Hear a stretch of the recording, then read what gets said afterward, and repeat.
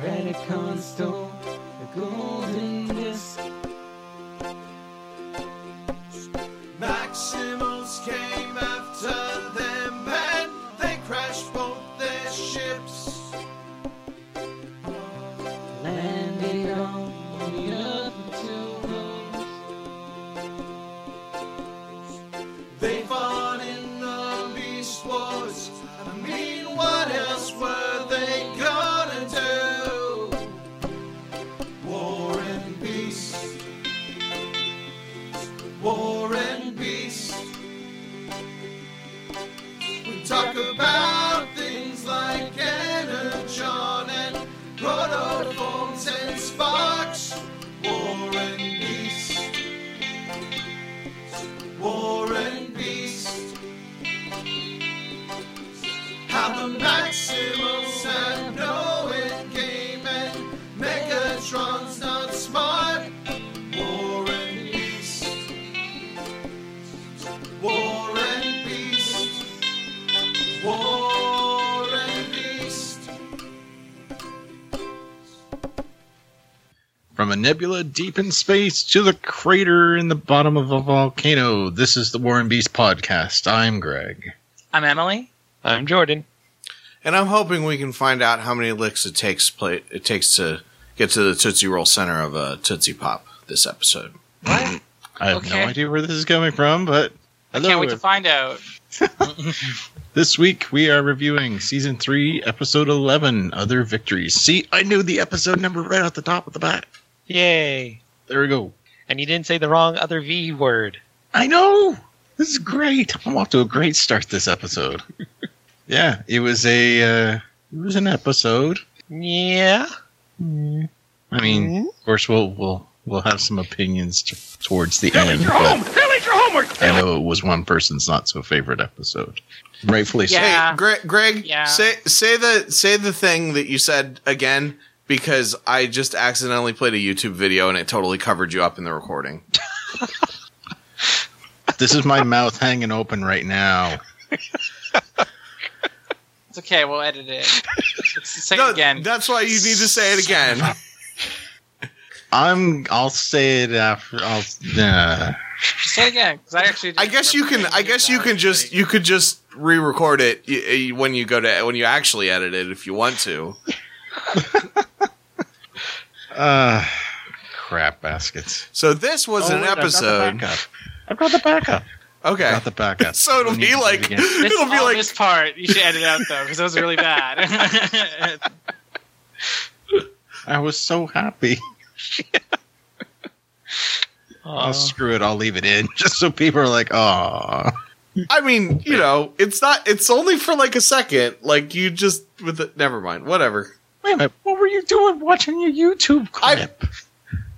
I'll explain in a minute. Okay. Well, you need to explain IMDb stuff anyway, so you don't have IMDb open, do you? I do. As the Vok attack Tarantulas, he briefly makes a crucifix with his fingers. Did you guys catch that? Yeah. Crucifix of his fingers. Yep. Yes. The Nemesis, which is the Decepticon ship that plays a big role in the series finale, is briefly seen on Tarantulas' monitor screen. I noticed that. I wasn't sure it was a Nemesis until I checked the wiki and on the IMDb, but that's what I thought it was. Was that it for IMDb? That is it for IMDb. I just added a YouTube video to the Skype chat that's that I believe it's the over everything. Yeah, it's got some trivia about the Vok if you guys want to watch it real fast. Should we? Yeah, sure. Let's take a look here. I'm gonna play it so it'll be in the recording because it's an audio thing. Okay. So Skype window went away. Where is it? I hate when that happens. Okay. Okay, has everybody got it up? Guys. Has everybody got it up? Okay. This is riveting podcast. Pause for 30 seconds while I play the thing so we have the audio in the file. Okay. They'll eat your home! They'll eat your homework! They'll eat you! Excuse me. Yes? Can you tell me how many licks to the center of a Tootsie Pop? Perhaps. Why? At the center of every Tootsie Pop, there's a chocolatey, chewy Tootsie Roll. Begin the count. 1, 2, 2. You bet. You bet. Allow me. 1, 2. How many licks to the center of a Tootsie Pop? 3. The world may never know. We bet. We bet. They'll eat your home. So did you guys watch it? Yeah, we watched it. Yeah. So it's Vok hanging out with Megatron. Sure, it is. The listeners can't see the footage, so they don't know what the fuck we're talking about. So what was that? Chalk then asking with the Tootsie Roll Pops? Who? Chalk or well, it's not. I didn't think it was Una. Oh, whatever the other one's name is. So yeah, if you guys are at home, that was a Tootsie Pop commercial from the 90s that everyone will remember. It was probably on most Beast Wars episodes because it was from that time period, and yeah, the thing looks like a Vok. I'm from going this to save episode. that link so that I can put it into the write-up. It's like a robot skull thing, which is what a Vok looks like. Yeah, exactly. I'm telling you, there's connections here. There. That link is saved, so it shall go into the write-up this week. So everybody will know what you're talking about. Okay, so IMDb's out of the way. Jordan, what did you have there? Okay, so there's actually a big section for animation and technical errors because at certain points, for some reason, the models went to low res. Like they kept slipping into the low res version or back to the normal version, and also a lot of clipping. But I'm not going to get into all of those. None of them are really that interesting. Yeah, probably okay to skip over those. There mentioned some continuity errors. So let's see. This episode, the Tripetrius Council described as having different origins than being Decepticon descendants. Back in the agenda, however, the consuls spoke of their Decepticon ancestors in private amongst themselves. That's potentially a bit of glaring retcon, though we might be charitable and suggest that the original line, ever since the Autobots defeated the Decepticon ancestors, we Predacons have worked secretly towards the day where we might rise up and take what is rightfully ours. That's the quote, by the way. Mm-hmm. Refers to the Predacon faction collectively rather than the council specifically. Mm. Yeah, you were alluding to that tarantula shit like a few episodes ago. Yeah. Considering at least some time has passed since the last episode, there's no logical explanation for why no one has bothered to explain to Ratchet that Megatron now had the original Megatron spark, and thus why he needed it explained to him in this episode. Nor has Ratchet been portrayed as anything but intelligent up until this point, so he need this explained to him a second time. If we're assuming they did tell him and he just forgot, this was likely only done to serve as an explanation for the audience. Yeah, true. And Tigerhawk. So, just if you can just check the animation and technical errors, is there one on there that says the CGI was really bad in this episode? I mentioned he did make mention that, yes. That there was a lot of errors. They kept going down like to low res model and a lot of clipping. Oh, so okay. That counts. Maybe I wasn't paying attention, I guess. This isn't a news post, Kendall. It's just like the CGI looked bad in this episode. Like it was, I even like said something to my wife who's, only half paying attention. She's like, yeah, it looks really washed out. And I was like, what do you mean by washed out? Cause I don't know technical terms. And it was like, everything was like too bright in a lot of scenes. And so you didn't see the sort of, yeah, it was like, yeah, things were too bright. It was like the character models were just off. I'm glad that I'm not the only one that thought that. Cause like part of it is the way that the technology has advanced. It has become less like the style has become less like, we just barely can do computer animation and we're trying to make it look like cartoons to we're trying to make it look extra shiny and metal and awesome in a way that just doesn't do it for me. I will point out I don't really like the Vok design very much, but that's just because it's so very generic. Oh Anyways, my god, the Vok design is awful, but yeah. We'll get into that.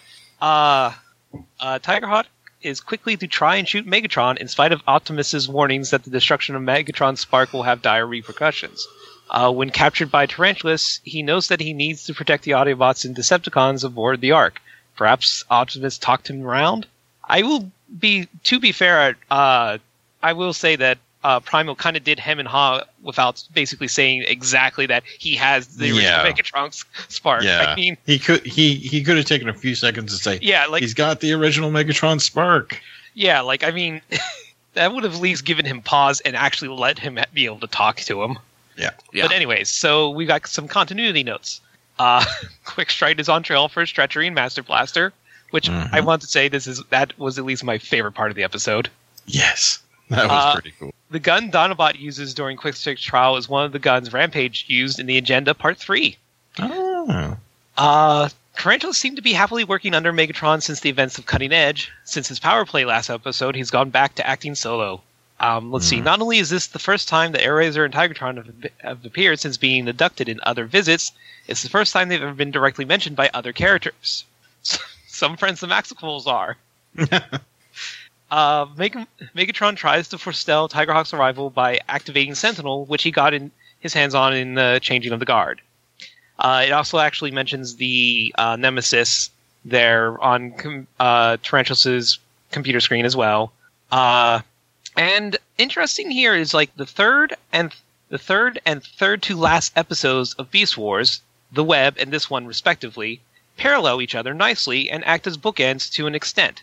The Web is the first episode to focus on Tarantulas, and this is the last one to focus on him.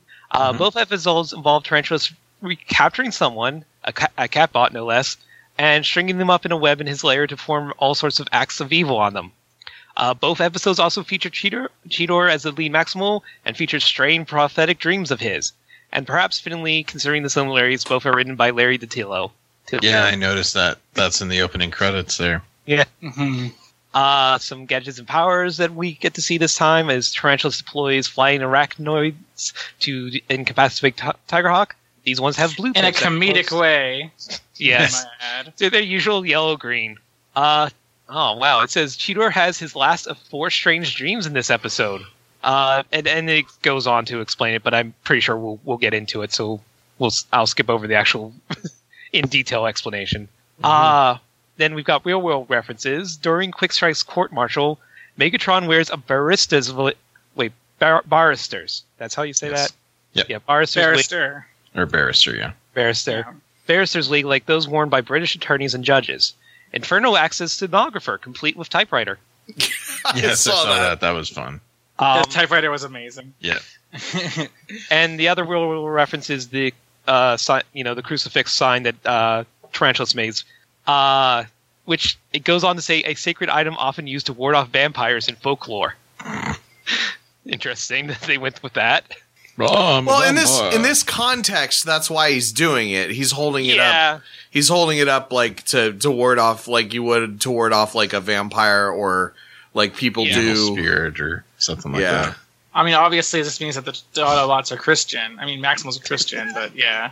We've already went over how many times Optimus Prime has died for their sins and came back. So, well, wait a second. So, no, it doesn't mean that Maximals are Christian. It means Predacons are Christian. Oh, because the Predacon character. Tarantulas is a Predacon, but he's not a Decepticon descent.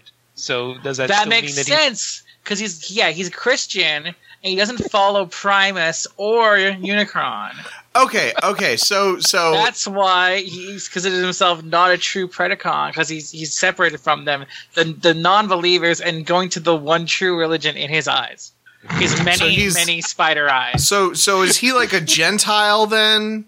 And then the Maximals are the Jews because no, the Maximals are not the Jews. The Maximals are just they follow Primus. Yes, we already established this. Okay.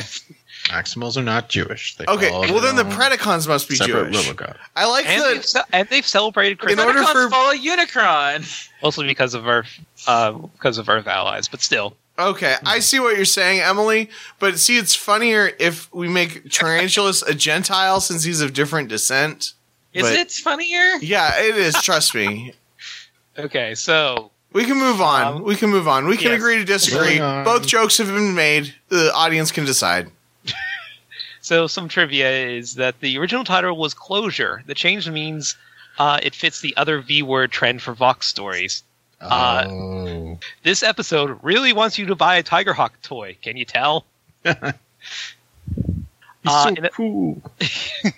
In a bad bit of classic irony, Tarantulas has been trying to destroy the Vok for most of the series, and has been attempting to manipulate their creations towards his own plan. However, when he actually faces the Vok themselves, he utterly loses it and just starts shooting like a maniac out of fear. Yeah.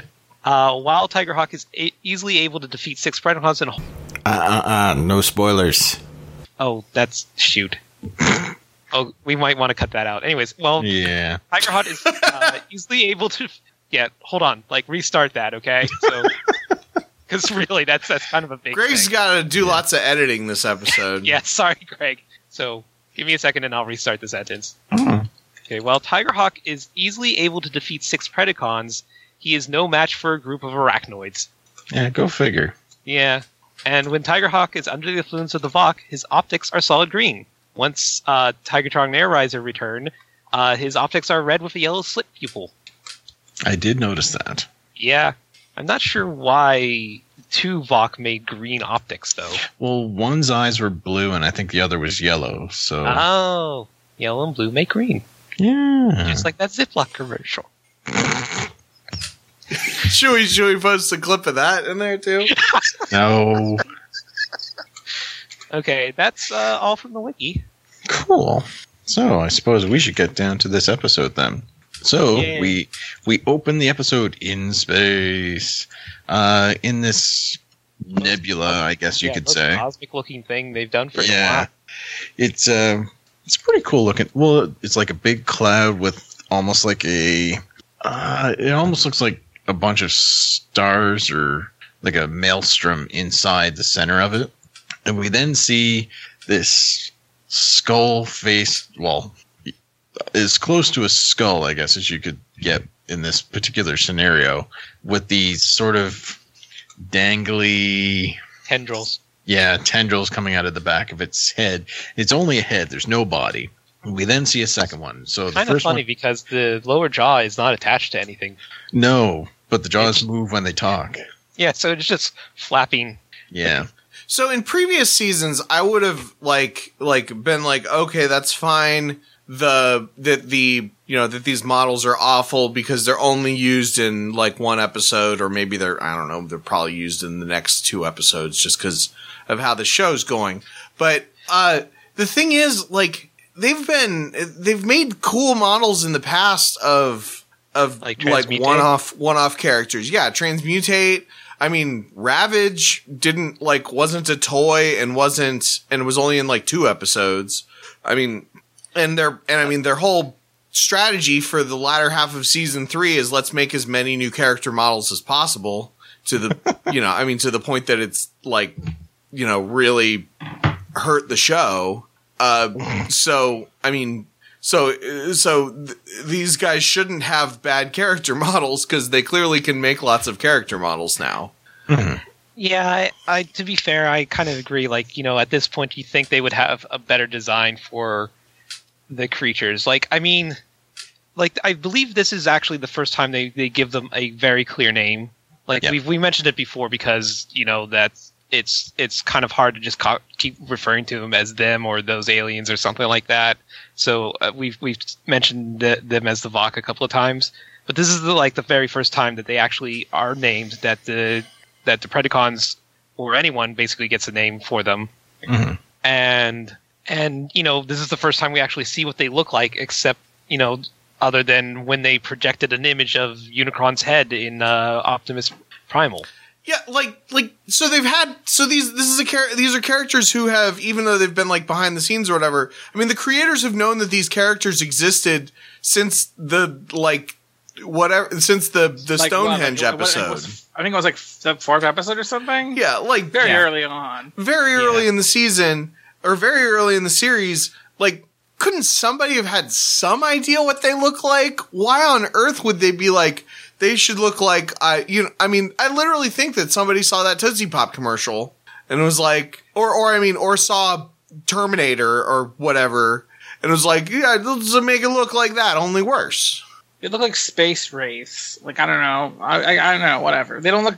I don't think they look as bad as you think they do. I just don't think they look that interesting either. Well, I mean, they're frustratingly bland. That's why they're so bad. I mean, that's why I don't like they're not. They're. I mean, it takes a lot for me to get frustrated at mediocrity. Because I read Marvel comics, but I mean, but like. It just like these are just like so, and I mean other people might watch it and be like, oh, that's so 90s, but it's like not even that. Like it is so 90s. This episode with its bad CGI and generic character models are like the stereotypical like what people would think of this show might be, but it's just makes me. They had a whole series to come up with what they look like and what their name is, and it's just kind of like, eh. I mean, the name is fine to me. Actually, it might be because fine. I'm just saying, like they had a long time to come up with all this stuff, and it's like, yeah. Okay, that's all. They did it at the last minute. They're just like, here's a design. Okay. So I think we've I'm not going to complain about them anymore for the rest of the episode, just for the record. Because I don't think they deserve it. I would complain about something else, but I'm not going to. No. You can complain about other things. I just like this is. I just want to emphasize that this is not something like Optimal Optimist that I'm just going to keep coming back to because it just doesn't. It just doesn't matter. It's just disappointing and frustrating. So I just want to point out that the TF Wiki actually has some more interesting information about the Vok, seeing as how we only get this little bit from Beast Wars and. Much more was able to basically be teased out from the authors and from the comics and stuff like that. Still don't see any really good pictures of them other than, giant floating angry teeth heads. Yeah. But on the wiki there is a download for the Voxible's True Type font. Oh yeah, that's right. Yeah. So if you ever wanted to type out those symbols or use them for some reason, there's your chance. Oh my! So, Em, did you want to say the other complaint that you have, or do you want to wait till the end of the episode? To it. Well, I'll say to the end. I'll say it when I'm going to say it when Tigerhawk starts talking. Okay. Because that's when it got me. Yeah. So we'll see. Okay. So we get the Vok talking about how there's been a serious disruption of the time flow. And it's located on Earth. Also, I have a feeling I want to warn you guys. I'm going to do some theory crafting about Tigerhawk, but I'll let you keep going. Okay. The second Vok says that he thought that the Nexus, they refer to Earth as the Nexus Earth. But he says that Nexus is closed. The experiment had been terminated. The other Vok responds with, the Nexus is gone, but the danger still exists. And if they're to restore the damage to the time flow, then they must send a new agent. So as they say this, we then pan up and we see the bodies of Tigatron and Airazor still holding hands from the last time that we saw them. I want to correct you there, Greg. I want to correct you there. They're not holding hands. Their hands are 3 inches from each other. Directly above and below because the CGI is bad. Okay. Okay. I mean, you're right. Yeah. Yeah. But the Vok approach their bodies, their eyes glow, and then we see the sparks of both of them lift up out of their bodies, and then a third spark is created, and then we get a flash, and there's a new body that's created. We then see the Vok enter that body, and it sort of, flexes a bit, and then we see it shoot off out of the nebula. And we then see 2 sparks that are flying along behind after this body. And that is where babies come from. Yes. When 2 sparks love each other very much. And get kidnapped by aliens. Sometimes those aliens have them hold hands really tight, and it makes a 3rd spark. Out of their sparks, I don't understand. Well, we turn our attention back to Earth, and we have a gavel being slammed onto a table. We then see Megatron wearing a wig, as was alluded to earlier. It looks so cool. How did he even Looks fit? cool. How did he have a wig that big? It looks goofy and it's awesome. I love it, but it does not look cool. Okay, I'm using cool in the same fashion as awesome. Okay. But Megatron does use that term later too, if I recall. What I want to know is why didn't they make a whole episode out of this? Out of the wig? Out of the trial.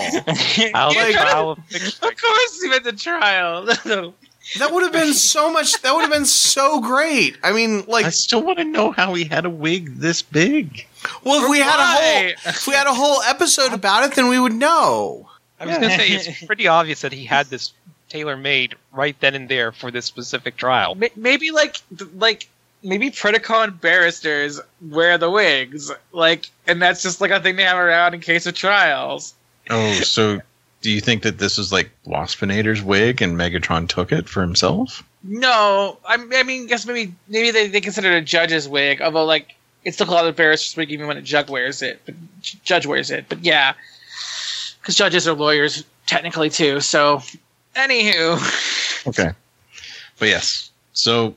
The thing, I think Q wears one of these when he's in Star Trek. So that's a TV thing, where the judge wears the wig. Well, they used to wear them in Britain all the time. Yeah. They still wear them in Britain all the time. Yeah.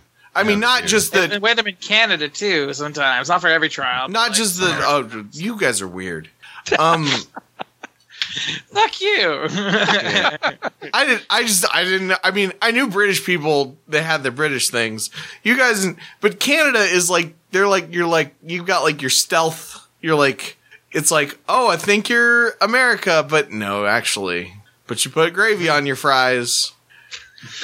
Which you would think is the most American thing. Wait. You don't put gravy on your French fries. I mean, it is not a thing in America, no. That's wrong. And they say America is the land of the free. Well, I mean, it's a good thing. And I mean, you would think that sounds very Midwestern, especially if you add cheese curds into the mix. It seems like that would be something that would originate in the United States, but no, apparently not. It's a Canada thing. No, you put ketchup on French fries.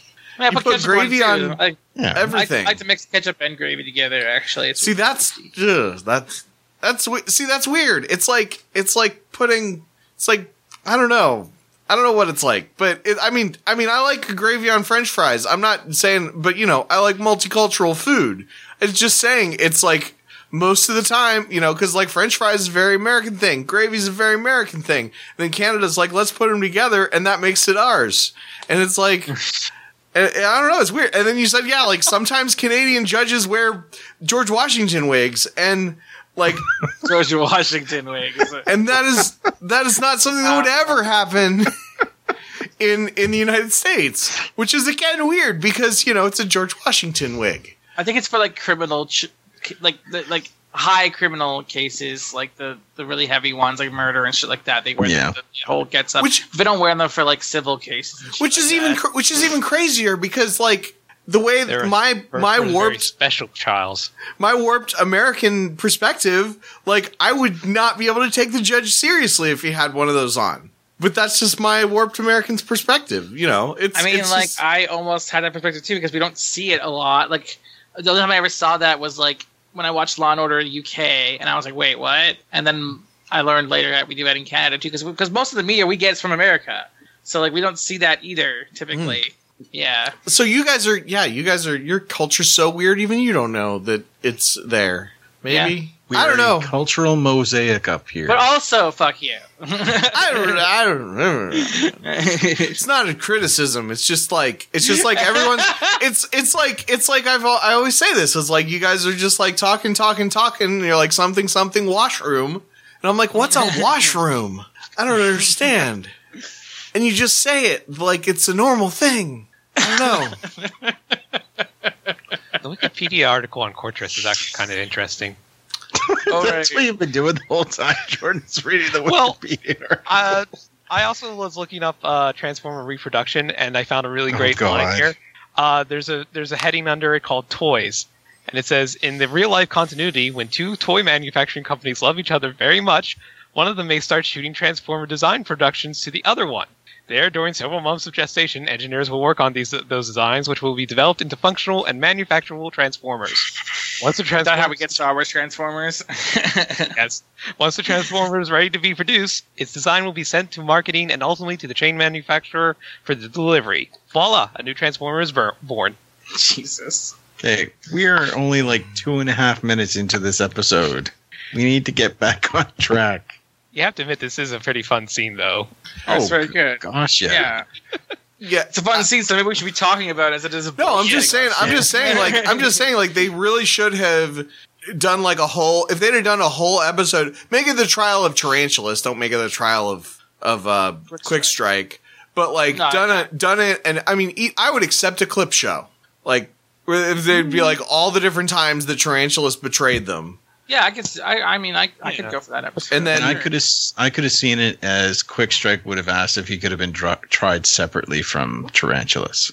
I definitely prefer it to them like fridging Eraser like we do. So yeah, Yeah, well, I mean, I'll get to that later. Yeah, well, no, I understand. I know what you're talking about.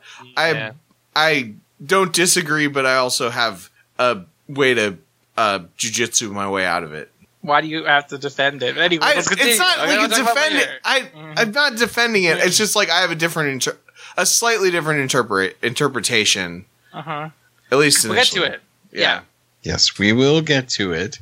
Like, gotta have listeners stay on for a reason. They stay on for multiple reasons. But yes, so Megatron is overseeing a trial of Quick Strike. He's assigned Waspinator as his defense, to which Waspinator is like, Waspinator loves defense. Not get blown up all the time. But then he like doesn't say anything. Yeah. It's like somebody wrote this scene and like I think they wanted it to be a whole episode, but then they were like, "Oh, we're out of episodes. We have to cut this episode." Like, well then make it the scene at the beginning of the Vok episode. Like, and yeah, and Inferno's in the background, like typing as a stenographer. It's great. This is the second episode in a row where we've had a reference to a typewriter. But yes, so Quick Strike is pretty much of the mind that this is going to be his last roundup because Waspinator doesn't really do a very good job as a defense. He basically just says Megatron's angry. Or Two-Head throw Megatron into lava pit. Megatron angry. Think two-headed traitor. Want to slag Two-Head. Waspinator down with that. The defense takes a rest. Waspinator throwing in some slang there to show that he's up with current trends. Yes. But yes, then Megatron's like, brilliant as always, yes. Then he asks for a verdict, and the verdict is guns to Quick Strike's face. And he's like, anything to say before sentence is carried out? And then we get Quick Strike, trying to grovel a bit and say, I know I done you wrong, boss, but give me another chance. I'll swear I'll make it up to you. And Megatron's curious as to why Tarantulas last episode wanted to try and destroy the Ark, to which Quick Strike doesn't really know. Wouldn't you think that if you're the sort who's, joining forces with somebody to take out the Ark completely, shouldn't you be in on the plan as to why? To be fair, I don't think Tarantulas really thinks he would understand. And Quick Strike has shown that he's more of a follower as long as he gets to blow things up. Yeah, that's true too. Yeah, I think that's what it comes down to is Quick Strike is not that bright, so he's easily manipulated. Sort of like how I think there were times earlier in the series when Waspinator would get manipulated. Like in the first season, I'm pretty sure Waspinator got pulled into Tarantula or what's the Pterosaur's schemes. Yeah, that's true. So Quick Strike even offers to track down Tarantulas to kick his butt for Megatron. Megatron says, I applaud your good intentions, but we are through being lenient with traitors. Fucking time. Yeah. But then again, continue. Yeah. It only took 50 episodes for him to finally get fed up with it. But just as he's about to carry it out, there's an alarm going off that there's a priority alert. and an alien signal has been detected approaching the planet. We then see a scanner drop down from the ceiling, and Megatron's watching what appears to be like a comet flying in.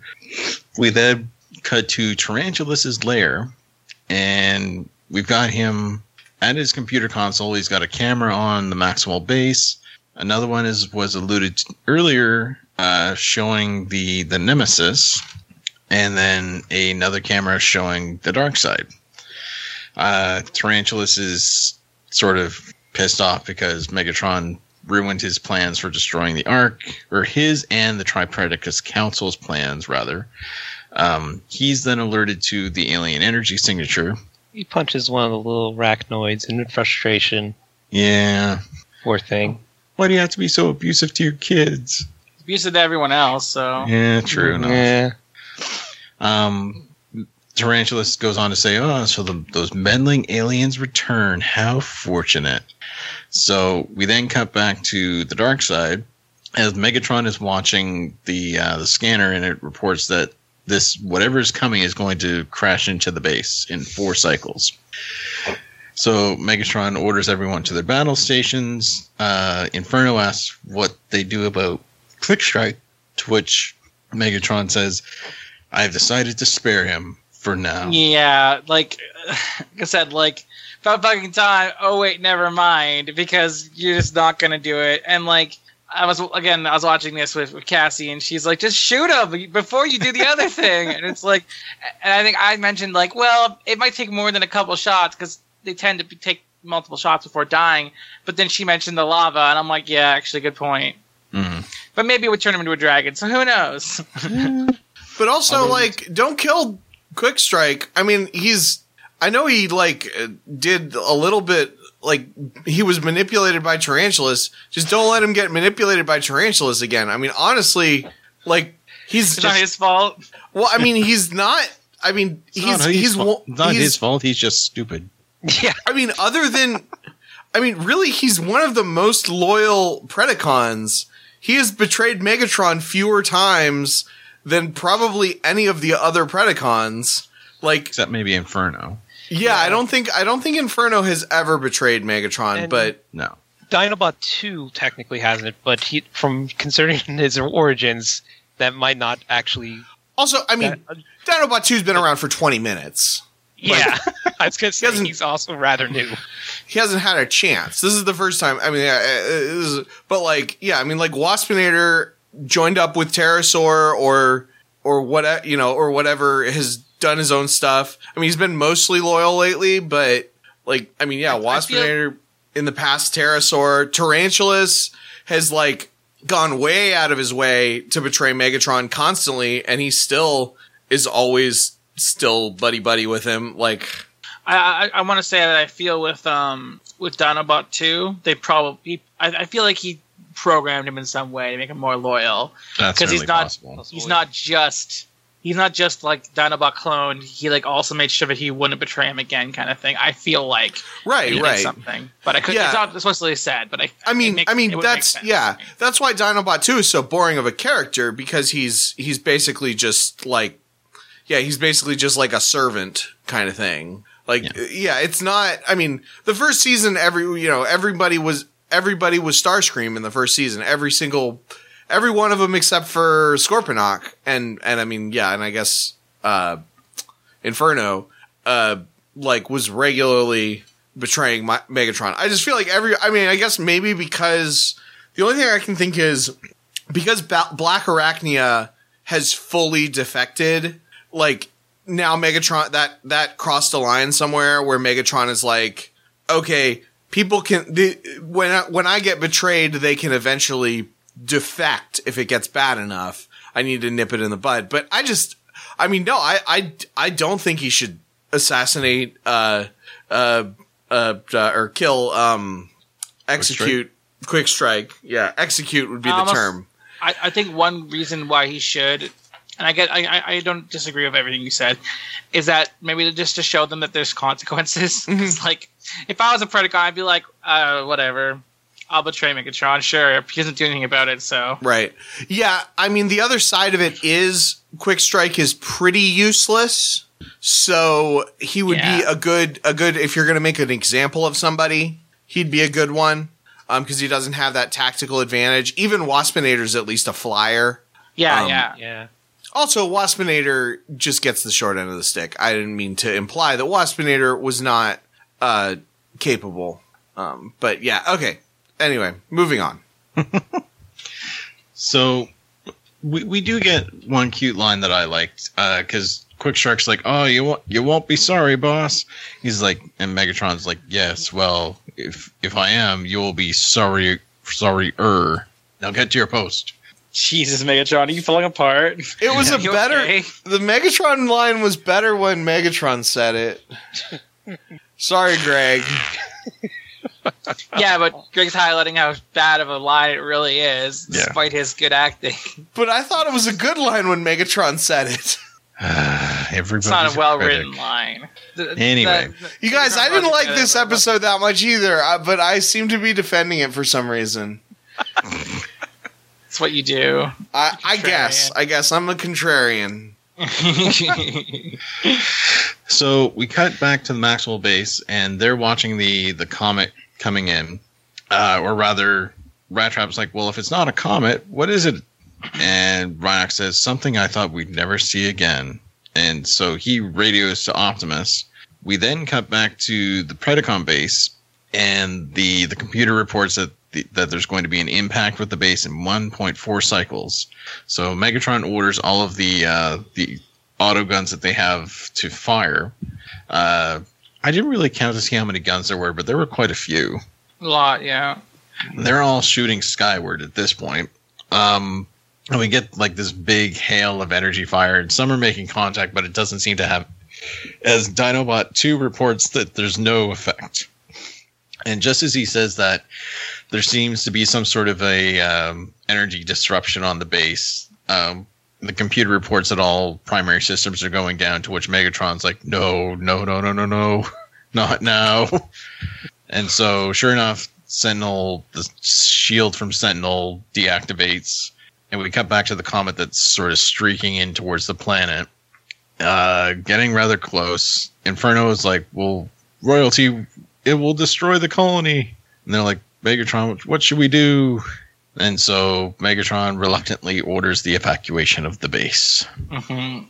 And Darkseid gets blown up, and I have to wonder, what was the point of them getting Sentinel? Because, like, it didn't matter in the story at all. Yeah. Other than making it harder on the Maximals? We don't actually get to see that happen, though. Like, we don't see them attack the base. He'd be like, oh, no, he's got Sentinel. We can't do anything about it. Like, Sentinel literally has no effect. Them getting Sentinel has no effect on the story other than the fact that the Maximals lost that one story, one episode. Like, other than that, it has, like, no effect on the plot whatsoever, unless it comes up later somehow, but I doubt it. And whatever. It's not a big deal. I'm just saying it's, like, kind of sucks that they, like, planted a seed and then didn't go anywhere with it. Mm-hmm. It kind of shows, like, a little bit of, like, maybe poor planning on their part, but whatever. Yeah, I agree. Poor planning on this show? No, it's all continuity. There's too much. I'm just saying. There's too much planning on this show. No, yeah, they had. The thing is, you got to remember, Emily, they had 37 characters they needed to introduce this season and give each one a feature episode. That was what was required so they could sell toys. Again, the only point of Sentinel is to give the Predacons a victory, I guess. Yeah. Yeah, it did give the Predacons a victory. I feel like it gave the Maximals a reason to be using the internal defenses of the original base of the Autobot base. Maybe it was more to depower the Maximals than to power up the Predacons. Yeah. That could be it. It wasn't... Sentinel had some good episodes. Sentinel had some good runs, but I don't know. And did we even like, were there times that they showed the Darkseid with the shield around it? Just that first episode where they actually got Sentinel. Okay. Yeah. Rest in peace, Sentinel. You're a good character. It could have been just to like have that design. Yeah. Although, funnily enough, when the dark side is destroyed, right before it cuts to black for a commercial break, we see the orb, like the little scanner orb that Megatron's always been looking at over the course of the series. Yeah. It goes flying straight at the screen, which I thought was kind of neat. Yeah. So once the base is destroyed and we would have come back from commercial, we're sort of watching this burning crater from the vantage of the Maximals, sort of looking at it from like a camera off in the distance. Which I'm wondering why lava wasn't in there. Yeah. Because, I mean, technically it was just like a thin covering. Yeah. Molten of like volcanic rock and stuff like that. So something that would destroy the ship, I think, would puncture right into the volcano. You would think. I mean, and this is a pretty big deal though. Like the stakes have clearly been risen. Like it's getting to be that part of the series. They just destroyed the Predacon base. Rat Trap is convinced that they won. Like that, it's a big deal. For the benefit of the audience, yes, he's convinced they've won. Yeah, he's pretty excited. He's like, we should be celebrating. But, because he's like, that flaming hunk of space junk just solved all of our problems. And then Rhinox is quick to point out that it was not, in fact, a comet, and that its power readings are off the scale, and they're alien. So, Black Arachnia, who is there watching now, is like, they're back. Just like Tarantulas always said they'd be. So, we cut back to the dark side, and we get Inferno absolutely devastated.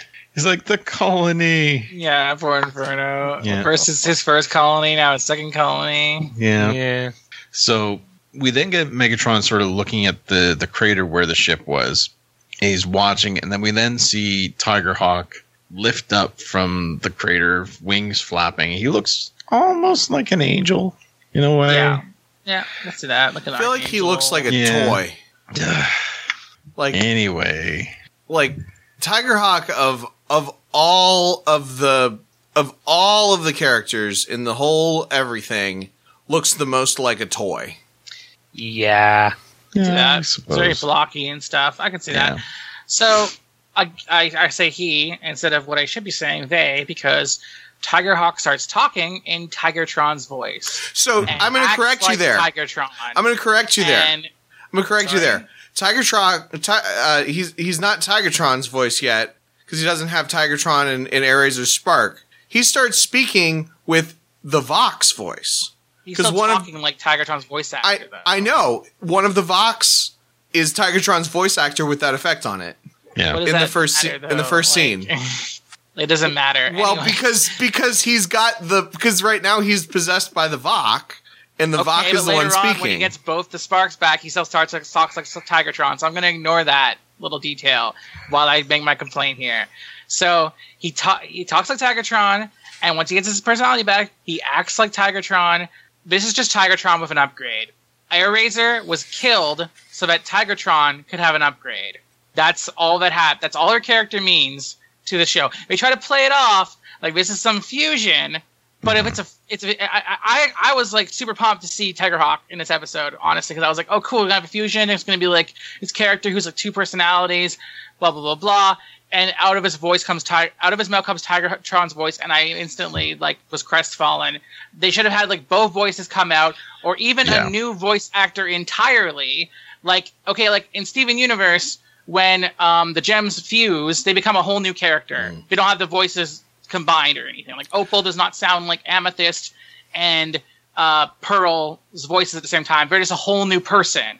That would have been okay. But this is clearly just Tigertron, and they killed off one of the only female characters in the show to give Tigertron an upgrade, and that pisses me off like a lot. I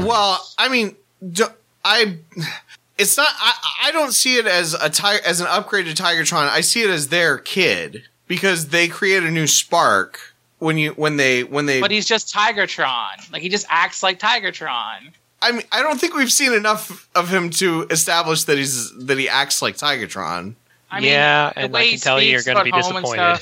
He's had like 2 lines. No, but that's about all he says. Yeah, and like that's all we can confirm. Again, if he's their son, give him a new voice actor. That would be one thing. But they don't. It's just like. I was excited for this fusion and having this fusion character because I thought that was actually kind of a neat idea of combining the two characters together to make this like fusion. And they might have had this like, again, there's only 3 episodes. It's just this and 2 more episodes, so they don't have a lot of room to work with. But like when I first heard that they were going to fuse, I was like, okay, cool. We'll have this new character who's like 2 personalities trying to work together, and it might have been like an interesting thing. But no, it's literally just Tigertron with an upgrade. And I mean, like you could say he's their son or whatever, or he doesn't have much of a personality. But I mean, like, yeah, like it doesn't. It still feels like it's just Tigertron with an upgrade, and I hate it.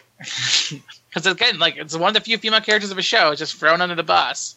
Like she doesn't even. And there's a scene where like the spoilers where like the 2 Sparks show up and like talk to Cheetor. Or they don't talk to Cheetor. They just show up and look at him. And I was hoping that at least they would give her a line, but no, she's just out. And maybe they couldn't get her voice actor back. I don't care. They should have given him a new voice actor and just made him a whole new character if they're going to do that. So,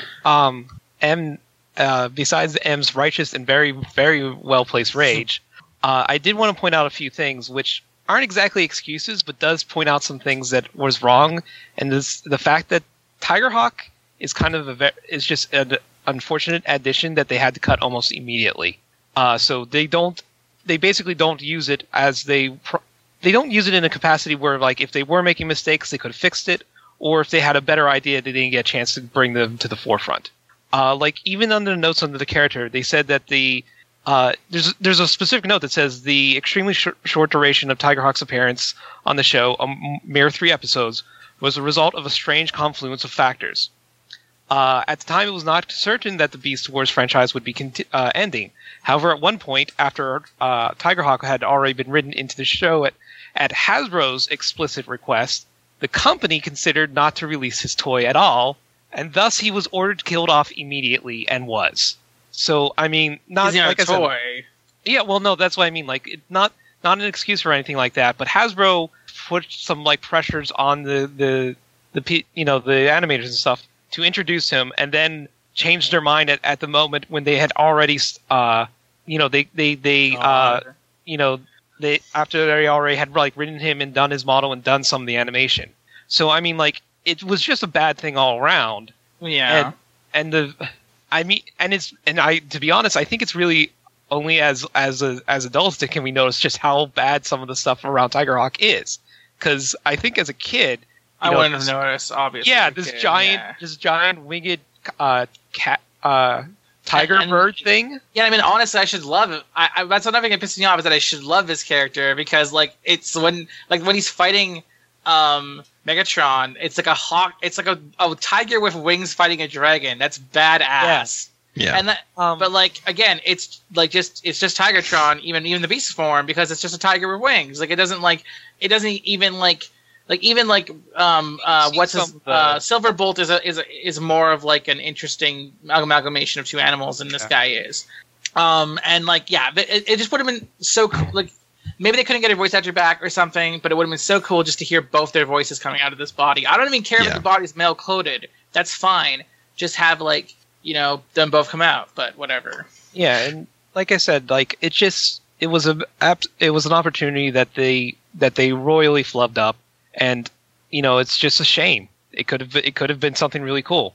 Like as far as I know, people tended to really considered that they were 2 personalities, that it was a merging of Tigertron and Airazor. I've mentioned this before, but like some of my favorite one-panel comics by Brian Christie Burke and stuff like that. He did one with Tigerhawk where like Primal's talking to them, and he's like, "Well, what do you think?" He's like, "Well, one part of me has the technical data down and thinks everything's is okay. Another part of me thinks you have a cute butt." So, well, the Tigertron part thinks that he has got a cute butt. I don't know which one is which. I'm just saying that they do consider that there are multiple parts to Tigerhawk than what they did in the show. So I'll concede whether nitpicks aside, I do want to establish I do think the character's problematic and that they should have made it a lady, just like they should have introduced a new character, another lady spider character instead of getting rid of the Black Arachnia design. I can't wait for Beast Machines. I just also want to establish that one correction. Jordan said this could have been cool.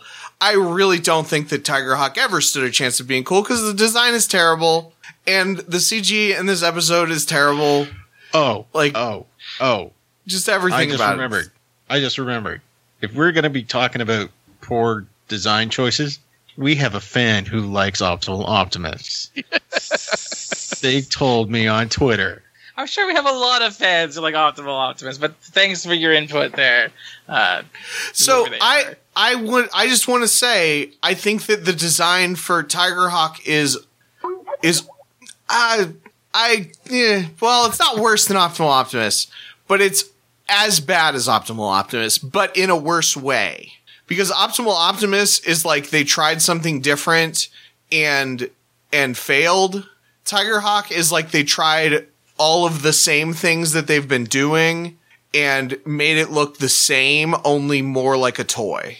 Like it's just see, I kind of like blocky robot design, so I think the design is fine myself. But beyond the fact that it's like, again, it's just it's just Tigertron with wings. But yeah, I just since we're on the topic, mode conversion. Yeah, you just posted a picture of a toy. Yeah, which never got released, I guess. And it says no, it did eventually get released, but they changed their mind. But they already had made the decision that they basically wanted them out of the show when after it. So I like the 3 mode conversion. I wonder, was it supposed to be like a Transmetal? I think he's technically a Fusor. Yeah, but he's officially he's officially marked as a Fusor. But no other Fusors have 3 modes. It's interesting. Yeah. It says, like, over a decade after the character was created, the Allspark Almanac 2 went ahead and declared Tigerhawk to be a Fusor. Also, but the thing is that I'm not sure if he was so much supposed to be, let me see here. Yeah, so much to be Transmetal 2, or it's just like a Mega Deluxe kind of thing, like Primal and Megatron were, because of the spark mixing. Because it says here that the toy, like Tigerhawk, along with with Optimal Optimus and Transmetal 2 Megatron, were to have small driver-like figures sitting on control chairs located in cockpits on their bodies. And there's one obviously on Optimal Optimus. These drivers were meant to represent their sparks. But Hasbro later realized that kids might confuse these sparks with representations as drivers controlling the robots, so they were abandoned. But the cockpits remained. Yeah.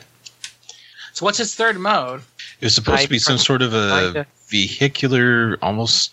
You were supposed to flip him over because apparently there were supposed to be some sort of wheels on top of his wings, and there was a cannon arm that would have been going forward, I guess. So some kind of weird tank? Yeah, something like that.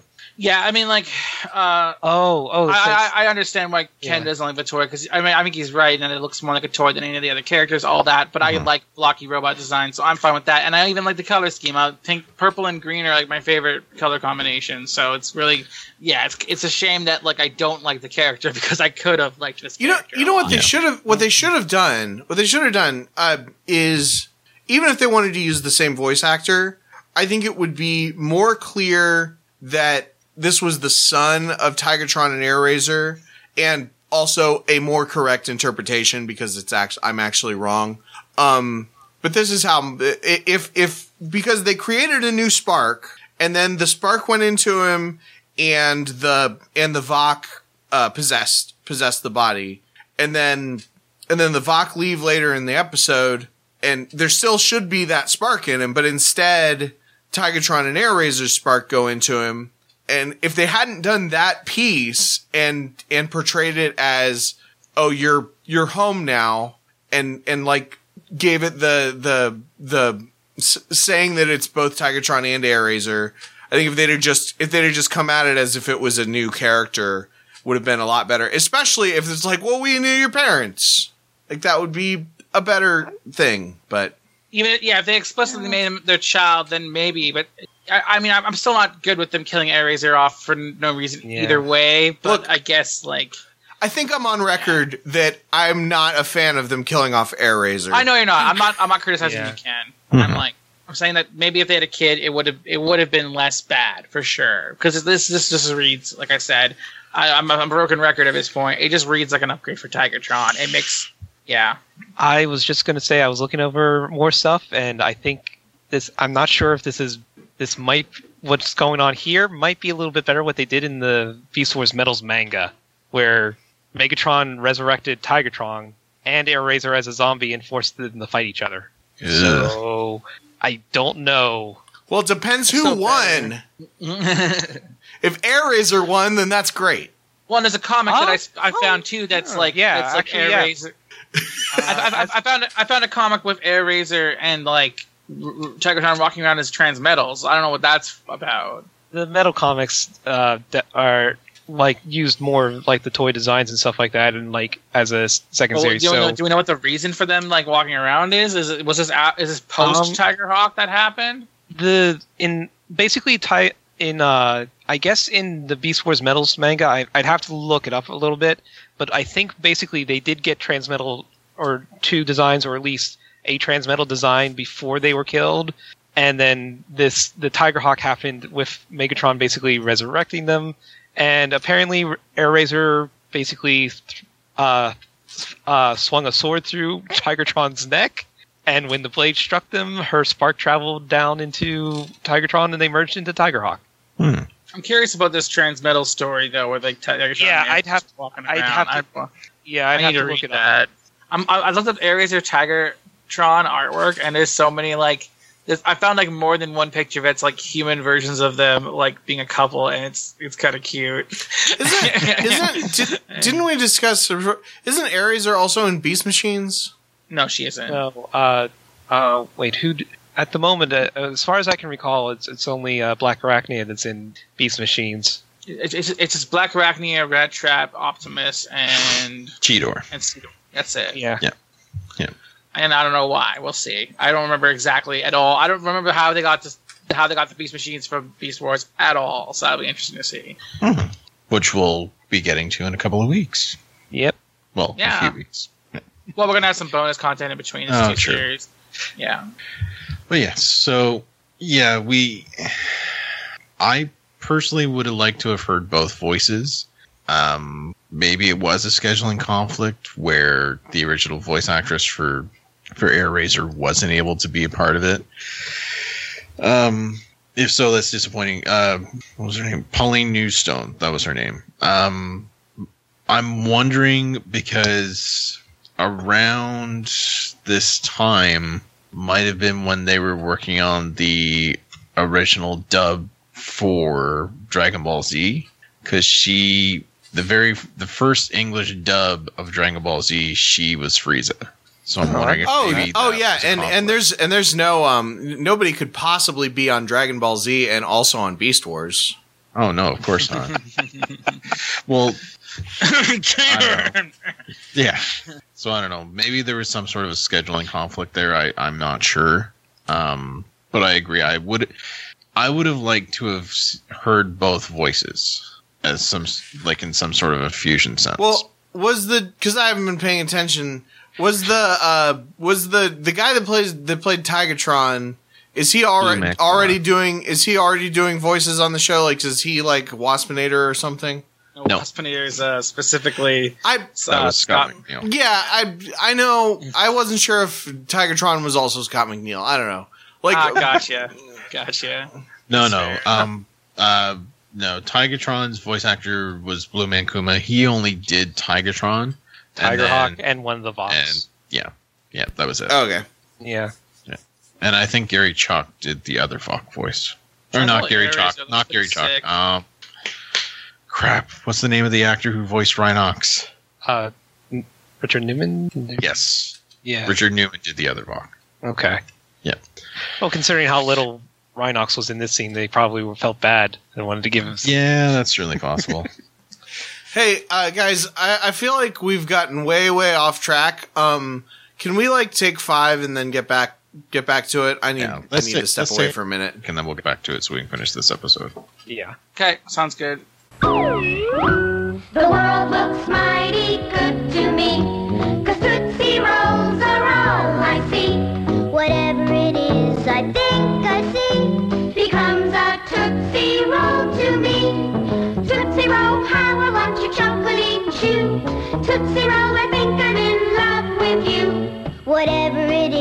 I think I see becomes a Tootsie Roll to me. And we're back. So, where we left off, we had the introduction of Tigerhawk before we went on an extended bit of a tangent.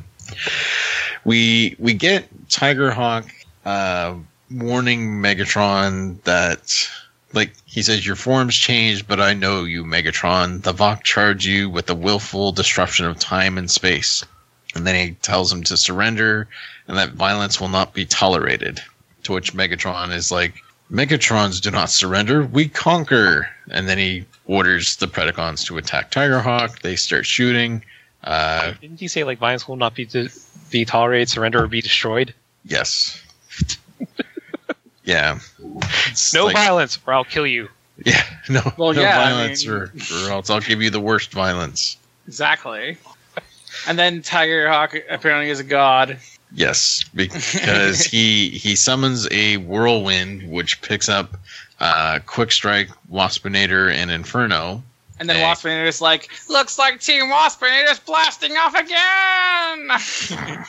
Not exactly, but he does say he's glad he has company. He this says, time. yeah, he no. says, I'm glad I have company this time. It just made me think of Team Rocket so much. Like, Yeah, Yeah. even more so than normal. But I just Yeah. want to harp on the bad CGI here.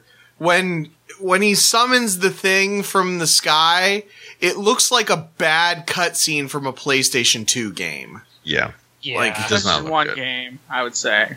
Yeah, cutscene. You're right. A cutscene from a PS1 game. It could be gameplay from PS2. I'm getting an echo of me. I'm There's- okay now. There's not one in the recording, is it? I'm still getting an echo of me. Hmm. No, wait, no, Not it's good okay. now. It's good Okay. now, I think. Yeah. Okay, now let's continue. Tigerhawk then, or Megatron rather, says its power is awesome. So there's our awesome reference. Yeah, the way he says it is just like he's saying it like the traditional sense of awesome, like he's doing it in like a grandiose like sense, like Yeah. Awe-inspiring. not awe-inspiring thing, but it sounds like he's like, dude, awesome. Tigerhawk also launched a missile that took out Rampage and Dinobot 2 because the explosion knocked them like way far off. We then get Rat Trap, who is like, he's like, whatever he is, he's making circuit salad out of the Preds. And then he's like, so now can we partay? Yeah, I don't know what Rat Trap's like. Rat Trap's being really stupid Yeah, here because it's like clearly this is the like if it's the Vok, they haven't been shown to be your buddies. Like this is bad. Like it's Yeah. clearly bad. So, Optimus tells Rhinox to radio Cheetor and tell him to go to the coordinates, and that he'll meet him there, and that he hopes that he's not too late. We also mentioned another reason why it's bad, besides it being the Vok and not being a third party who is not allied with either of the Maximals or the Predacons. He also mentions that if Megatron dies right now, it could cause the same problem that killing Optimus would. Yeah. Optimus Prime would, and it would cause like a paradox because he's got Megatron Spark in him. Megatron's Yes. got Megatron Spark in him. Like I think he even says like a time storm worse than before. Yeah. And Black Arachne does point out as well that once Tigerhawk's done with Megatron, who do you think he's going to come after next? Yeah, totally. So yes, we do see Cheetor sort of on the screen behind all of them when Optimus tells Rhinox to radio him. So let me interject here. So this just sort of occurred to me. What Optimus is suggesting, and I guess what we should have gathered from all of the exposition earlier in the episode, but it just now clicked after watching it twice and hearing it explained to me. So the idea is that the shenanigans on this Earth between the two factions are screwing with the time stream, and the Vok's way to fix that is to just eliminate them all. And we've established that was what their plan was when they were like, okay, you know, the Earth is not going to be our experiment anymore. Let's just destroy it. Back in whatever season that was, whichever that was at Season the season 1 finale. Okay, so that's why it's because up to this point I was kind of on the same page as Rat Trap. I was like, let him deal with the Predacons. We finally have an end game. I mean, I do kind of think that maybe, I mean, aside from the whole time storm thing, maybe they should have let them take out Megatron, or at least been a little more reluctant. Let him do a little more damage to Megatron before you rescued him. But, yeah. Okay, I understand what's going on now. So, we return back to Tigerhawk and Megatron. Tigerhawk gives him one final chance to surrender or be terminated, to which Megatron says, I give you no chance at all, and proceeds to transform into his dragon mode. And we see a big dragon and a literal tiger hawk go toe-to-toe in the air. Which should be really cool, and it still is visually cool, Yes. but it's also like, I don't like the character. And then we get like the best line. I disagree with it Cheetor. being visually. Sure. We get to the next line. Galloping galaxies, what's going on? Which is very good. To which then Tarantulas appears from behind a rock and says, Yeah, something Cheetor that says you're not a galloping. part of. I don't know if I established that. Cheetor says galloping galaxies as he arrives at the scene. Just saying. Yeah. And then Tarantulas manages to shoot him with one of his energy webs. Takes him out surprisingly fast for being Cheetor being such a badass now. Yeah. Kind of sucks. Yep. But yeah, so Cheetor, he basically goes unconscious from this energy web. We then see Tigerhawk and Megatron like biting one another. They each sort of let out a yell when the other bites them, and then Megatron shoves Tigerhawk off of him. Tooth and claw. Yes. Cassie said, "Oh, they're necking." I don't know. It looked like Tigerhawk looks more like he was biting the arm. No, he's definitely trying to kill each other. I just thought it was funny when she said that. Megatron like shoots this really big energy beam out of his mouth that misses, and then Tigerhawk has like these another breath weapon. Jeez. Yeah. Well, I think that was the cold one. Like maybe it could have been. It was the cold one. Yeah. I thought it was non-elemental damage like hyper beam. Yeah. But then he would have to wait a turn. Oh, true. Sure, but if it hit, it would have done a lot of damage. So Tigerhawk manages to take out Megatron with his wing, his wing Gatling guns, which again is a cool thing. Yeah. Too bad. So Megatron crashes. Tigerhawk transforms when he lands, and has like this other gun on his wrist that he's getting ready to shoot Megatron with. But then Optimus shows up and sort of interrupts that. Oh, and we get a quick scene where Tarantulas was actually before Optimus showed up. Oh, yes. He was going to intervene or do something too, but then he saw Optimus, so he's like, well, we'll let this play out first. Yeah. Optimus introduces himself, says that he means no harm. Tigerhawk says that the Vok know him well, and that they'll talk when his primary programming is completed. To which Optimus says, I can't let you destroy Megatron. And Tigerhawk's like, well, his disruption of time and space must end before the damage grows greater. And Optimus then says, destroy him and you'll only make things worse.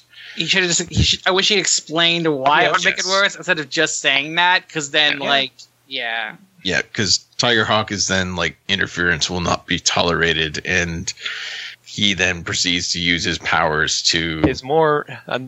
See, he's just basically a bender. Yeah. Yeah, he literally makes... He's the Avatar. Yeah. There he's a bender. Like, he's like fucking... He's just... I thought you meant he was 40% Dodomite. I was serious. That might explain why when maybe he did crash into the lava when he hit the dark side. Yes. Oh.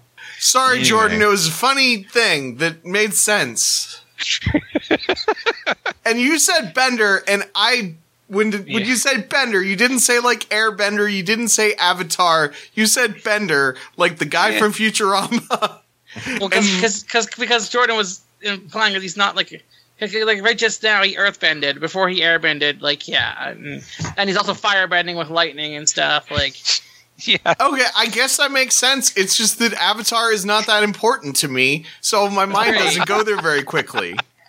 I Have just you watched all of it. Avatar, Ken? Like, have you watched any of it, really? Or No, I watched when I was working at Waffle House. It was on in the morning when I got off work at 7 a.m, and I watched half of the first season, and I saw the last episode of something.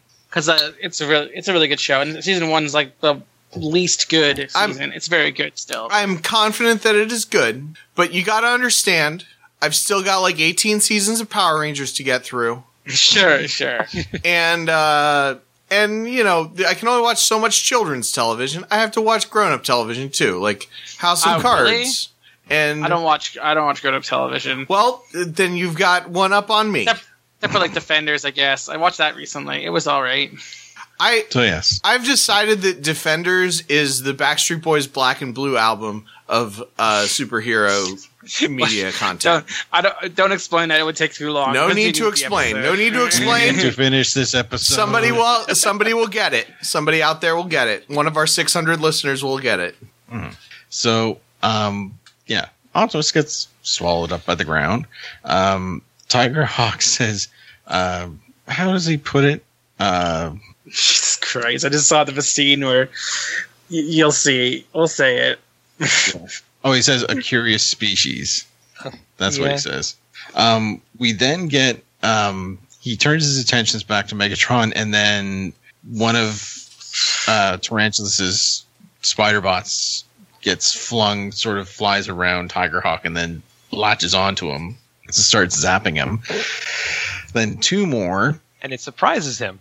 He does not know. He does not know how to handle this. Yeah, and then one lands on his crotch, which causes it smacks him in the crotch, and he's like, and he pulls over like he got knocked in the like what happened. He pulled over like what happened, and it's just very. And then one goes up his butt. Yeah, it's ridiculous. It's a little bit of juvenile humor that's I thought it was cute.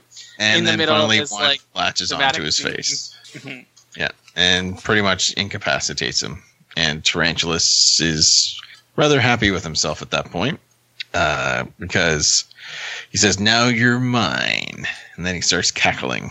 This is where we would have cut the commercial, and when we come back, we've got the smoking crate remains of the dark side. Megatron is, coming to.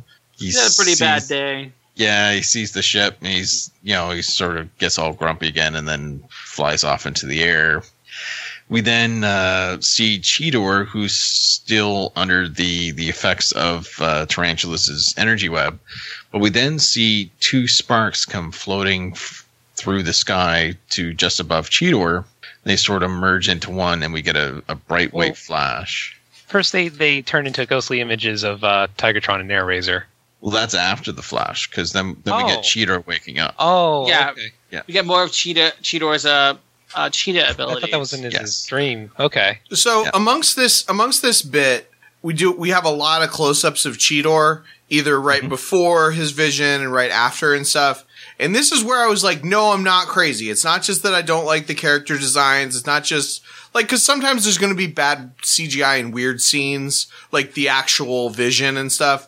But like usually Cheetor looks good. Usually this version of Cheetor looks good in the animation. But like when they do the close-ups of him, he just looks like a bunch of polygons like crammed together in a way that just like, it looks like, it really, really looks like CGI from 1998, which it is, but like it suffers from the things that people say negatively about it. When people talk about bad 90s CGI, like, a million years ago, I referenced Xavier Renegade Angel, the Adult Swim show from like the mid 2000s that was sort of going for that style. Crazy, yeah. Like that's the look that I'm getting from this, and it's just I don't know. I'm not seeing it myself, but fair, I guess. Maybe I should have watched it on a smaller TV. Maybe it's because It looks like the classic. Because it's not like they have different models of Cheetor. I mean, they do in terms of like they have like a cheetah one and a robot one. So I don't know why it would be lower quality than it normally is, because it's literally probably the same model. So I don't know. Maybe the lighting. Yeah, I mean, the issue is a lot of the issue is the lighting. Because that's what my wife was saying, is that it looks too washed out. Everything's too bright. But I'm almost wondering, Emily, if the reason that your take on it is different than mine, because I've noticed this when I watch the show on a smaller screen versus a bigger screen. I mean, I'm watching the DVD on a 42-inch flat screen, and you're watching like a not DVD version. I'm watching the DVD screen. rip on my 24-inch monitor. Okay. Maybe it's not that big. I don't know. It's decently sized. Right. So even if you're watching it on a 24-inch, then I'm watching it on something that's like 4 times the size. So that may be part of it, because there even is a difference when I watch it on my monitor versus when I watch it on my TV. And okay, but yeah, if you're watching the 24 is too big. This is like, I don't know, maybe like 18 inches, something like that. It's a good sized computer monitor, but it's not huge or small. Yeah. Okay. I have a 24-inch computer monitor, and it's way smaller than my 42-inch TV. That's 2 but feet, yeah, and this doesn't look like 2 feet. So, we got to get back on track. But yeah. But that's what I'm saying. Like maybe I'm noticing it more because I'm watching it on too big of a screen. I should have watched it on a smaller screen. Or if I was watching it on a CRT TV, it would probably look even better. This is important stuff, Greg. Anyway, getting back to the episode. So we see Cheetor in one of his prophetic dreams again. This is where we then get sort of like the ghostly figures of Tigatron and Airazor floating through the sky and land in front of him. And Cheetor's like, Tigatron, Airazor. And they're holding hands now, or at least it appears like they're holding hands. And we then see their sparks come out of each other's chests and then merge into one glowing ball. And then it flies up into the air.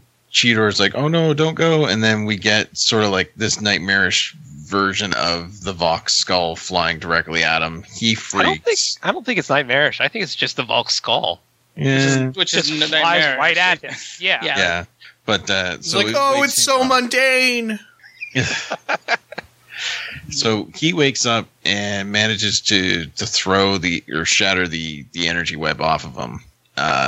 He's sort of looking around a bit, wondering what's going on, and then he sees a glowing ball from his dream and realizes that maybe in fact it was not a dream. He's like, that's no dream. And so he starts following the glowing ball as it starts leading him somewhere. That's no dream. It's a space station. Wait. And as he sort of is running off in the background, we then get Optimus's big mitt surging up from the ground again. Sort of like rising from the grave. Rise from your grave. From here, we then cut to Tigerhawk, who is like stuck on another energy web. Very reminiscent of that very first episode, The Web, in which Cheetor was strung up. Among the very first episodes, yes. Yes. Tarantulas is like, oh, good, you're awake. And he proceeds to start, Tigerhawk says that he recognizes him as well. Tarantulas makes mention, the Vox. So it's like such a simple name for such an arrogant race. And of course, Tigerhawk's like trying to break free. He's like, keep struggling if you like. In a few clicks, my data tracks will destroy the alien influence within you, and then you will serve me. And then Tigerhawk's like, I'll never serve one as evil as you. To which Tarantulas is like, well, you don't really have a choice. As if like the Vox are good, because they don't really seem good. Yeah, not evil either. They seem like neutral. Yeah. I mean, they believe they're good. Yeah. Yeah, probably. I guess that's true. It just seemed kind of weird. It sounded very like paladin-y for like people who we're gonna destroy an entire planet just because their experiment was over, I guess. Yeah. So he goes on to say that while Tigerhawk would deal with the Maximals, that Tarantulas would then be able to destroy the Ark. To which Tigerhawk's like, you can't. The time stored from such an action would wipe out your entire race. To which Tarantula says, only those descended from Autobot and Decepticon. Don't we get like Cheetor running through the fields first before that? Oh yes. He's running through the fields following the glowing ball. I wanted to mention something about this. Is that like the sound effect is like when he's running, it sounds like a gun being continuously fired, like pow, pow, pow. So his jets aren't like a continuous flame. He's just continuously shooting from his gun to cause propulsion, and that's fucking cool. I was going to say, it's either that or he's just hitting the nitro button again and again because he knows he has to hurry. I like the idea of it being like this constant like firing of his gun to make him go fast, and I think that's really cool. You think he got a gold mushroom and so he has to hit it as fast as he can? That's possible too. Yes, it would make him the golden rocket again. Oh yes. It would really be nice if he could just get a blue shell and take out Megatron. Megatron's out in the lead right now. That's true. He's like because he's a strategy. He doesn't want to get hit with the blue shell. Yeah, so he's like hanging back in like second or third. But yes, now we get Tarantulas explaining his evil scheme. Because apparently he and the Tripredacus Council have different origins from the rest of the Cybertronians. So, under their rule, Cybertron would conquer the universe and your precious Vok. To which Tigerhawk says, "You're insane." And then Tarantula's like, he's like, so they say. Like he just goes. See, I don't know if he does that just to rub it in his face, or it is like a sudden like jerk of madness. I think he's doing it to like kind of like play off of what he said for sure. Yeah.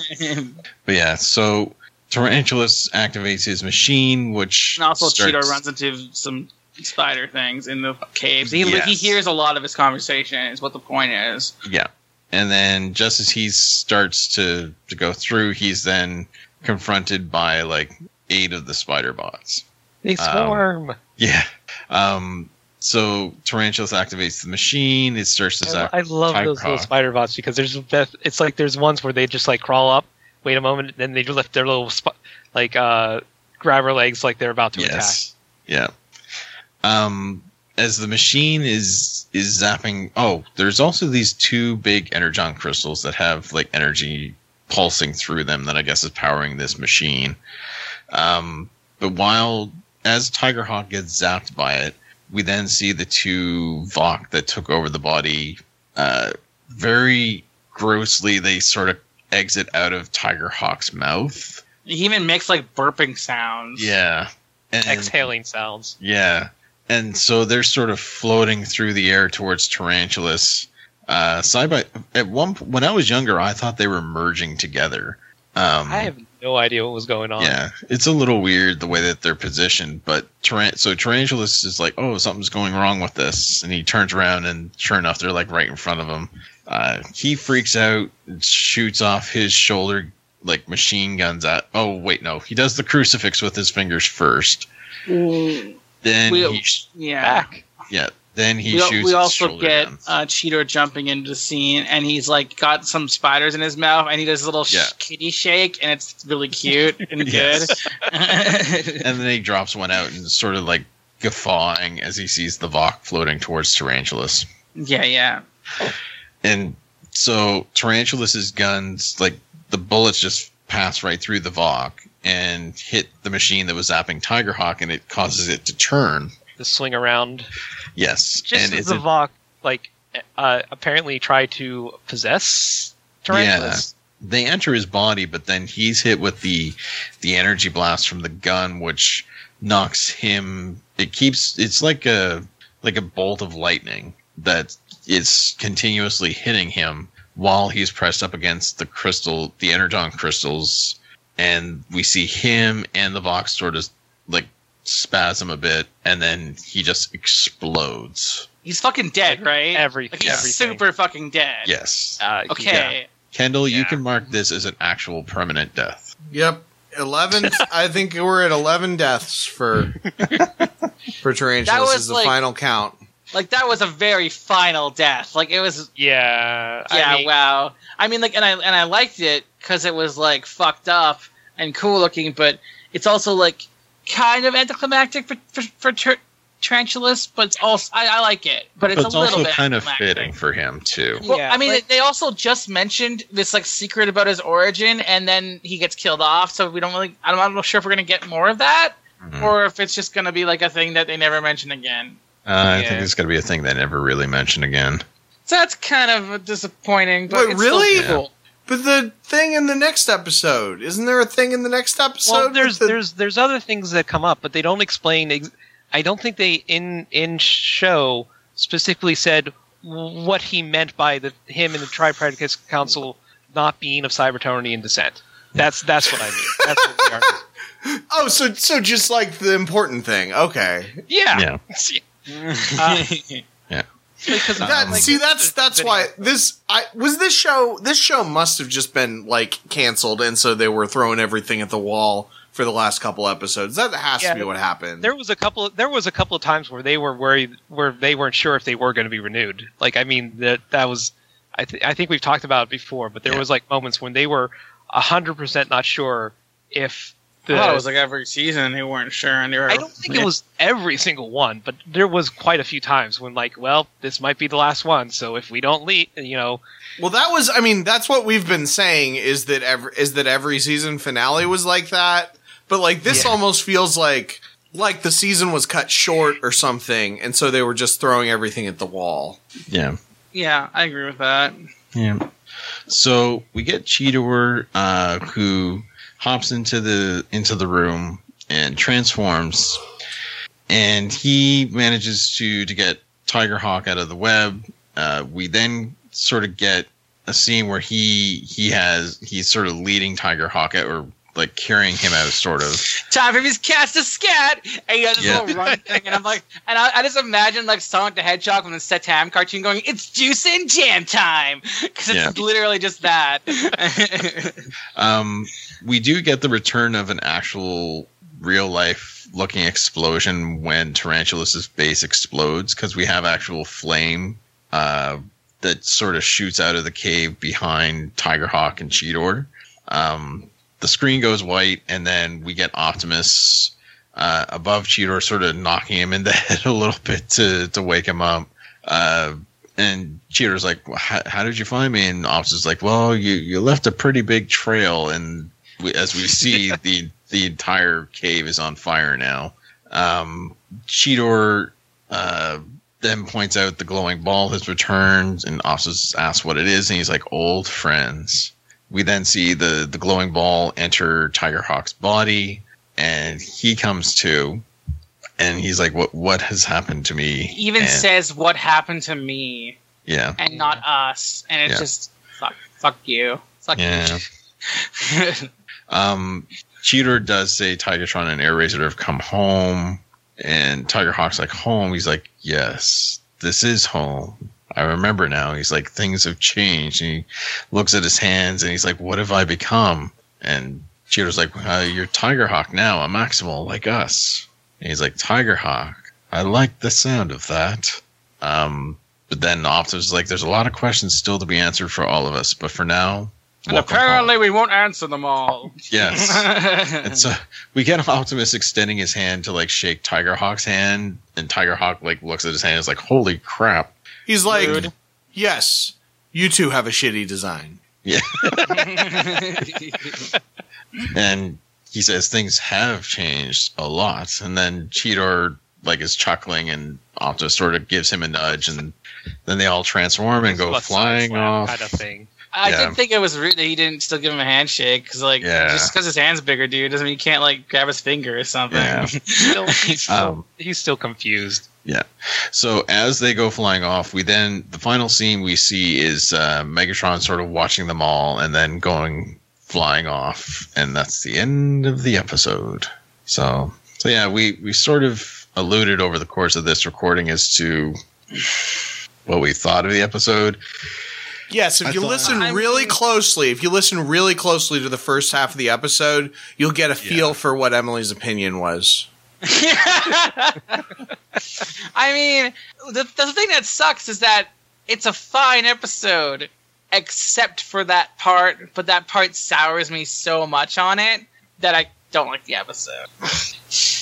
Yeah, I think and like I said, I feel Tigerhawk was a big fumble that it could have gone so much better. They could have done so much with it and so many cool things, and then it didn't.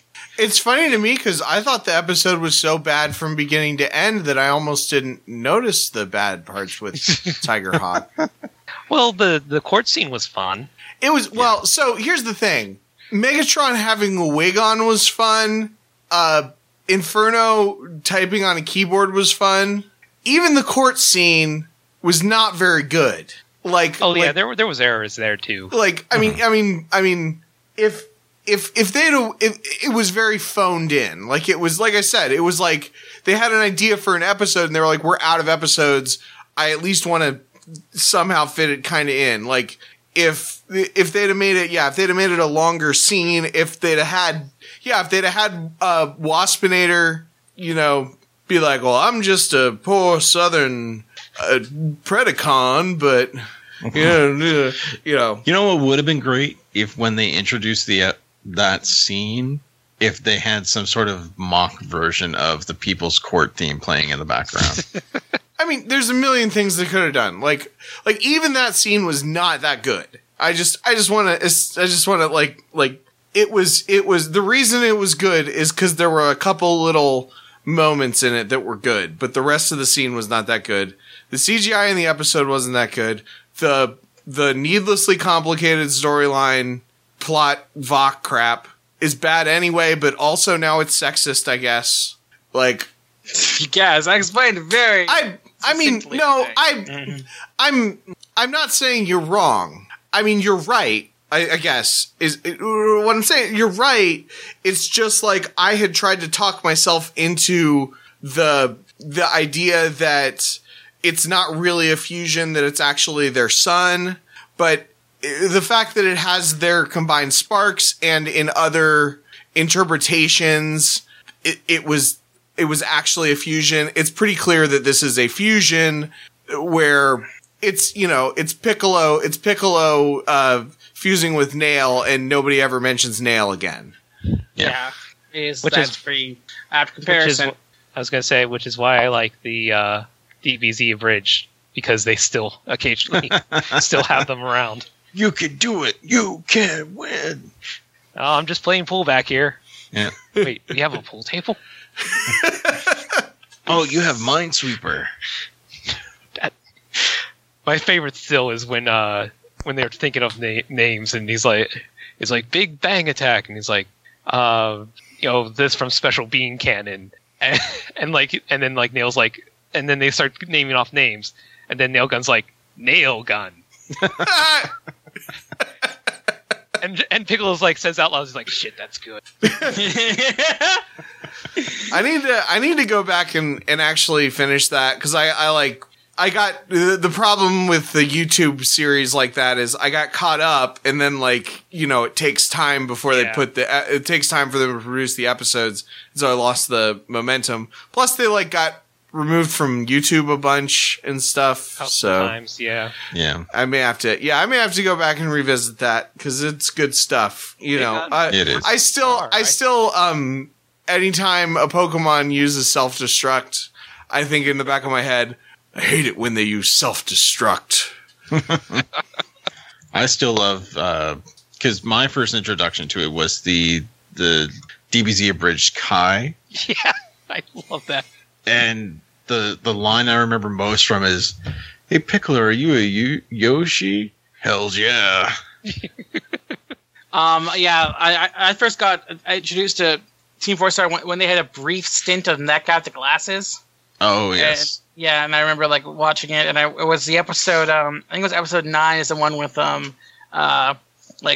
Nappa, watch out, and he with the disc thing, and he's all like, I forget what Nappa says, but it pisses him off, and then he's all like, you know what, Nappa, forget it, catch it, catch it with your teeth. He's like, like a doggy. And it's so good. And we laughed so hard. And then I found out that fucking Nappa was a guy I went to high school with, and I was like, oh shit. So that was pretty crazy. What? No, yeah, Curtis Arne Takahata 101. I went to high school with him, and I actually got to hang out with him again in 2013. He was at a convention with Team 4 Star, and I got to hang out with Team 4 Star, and it was pretty fun. That's awesome. Yeah. Vegeta, it's a Pokemon. Yeah. I think I remember. No, Curtis does a very good job as Nappa, and his other roles too. Like he does, I think he does the Elder, Namekian, and a bunch of other stuff. Yeah. Oh yes. No. Yeah. I like Guru was also one of my favorites. Super Comic Guru. And that's also the con where I met Scott McNeil, because I was hanging out with Team 4 Star, and Scott McNeil started talking to them. Yeah. And I was like, yo, what's up? Well, I didn't say that because I was like nervous and shit. I didn't really say much, but I hung out with them. But yeah. So there was the episode. Yeah. In light of the recent HasCon, we're actually going to be foregoing a read of a news post because there's going to be a special news episode that will probably immediately precede this episode. So we've gotten some questions, and then we'll probably cut out a bit early for this so that Em and Jordan and wonderful Casey can do a news episode. But what do we have for questions there, Jordan? We got quite a few this time. So way back when Gwyn at on Twitter with Suraru asked if Tigertron and Airazor's relationship just a prototype for Gem Fusion. And as I was explaining before, because we were talking about this there, it seems more of a practicality than anything specific. Like I was saying, like it seems more of like a joining of convenience for the VOC than anything else. Yeah, they just saw it as a means to an end, I guess. I'm trying to think, like in like Oval and Sugalike, like just to give an example from Steven Universe, they kind of have to concentrate, keep themselves focused there. That's not exactly what's going on here. No. So in that way, I guess it could be considered a prototype, since this it's like more of just not taking in consideration what's going on between the two. Yeah, I suppose. I don't know. Would anyone else like to weigh in? I'm not really familiar enough with the show because I haven't really watched it to be able to give. I don't want to say too much about it because I'm watching it with Cassie and she's seeing it for the first time and she listens to his podcast. So I'm trying to be like, but I mean, like Gem. The reason I'll say this much: the reason that Gwen is comparing the two is because Gem Fusion, the way that the Crystal Gems use it, is more of an extension of a relationship. Well, the show uses it as a metaphor for relationships a lot, and Tigertron and Ares are romantic, so that's why Gwen's kind of comparing the two. Yeah. But like Jordan said, I think this wasn't really done out of romance at all. Like it was kind of just like the Vox were trying to make a really powerful transformer, and they combined two base transformers together to make a more powerful one, presumably. Don't really know much about Tigerhawk or how power. I mean, they got the Gatling guns in their wings. I guess it's pretty cool, but I think the elemental powers were specifically from the VOC. Exactly. Yeah. I don't think that was from Tigertron or Tigerhawk, I should say.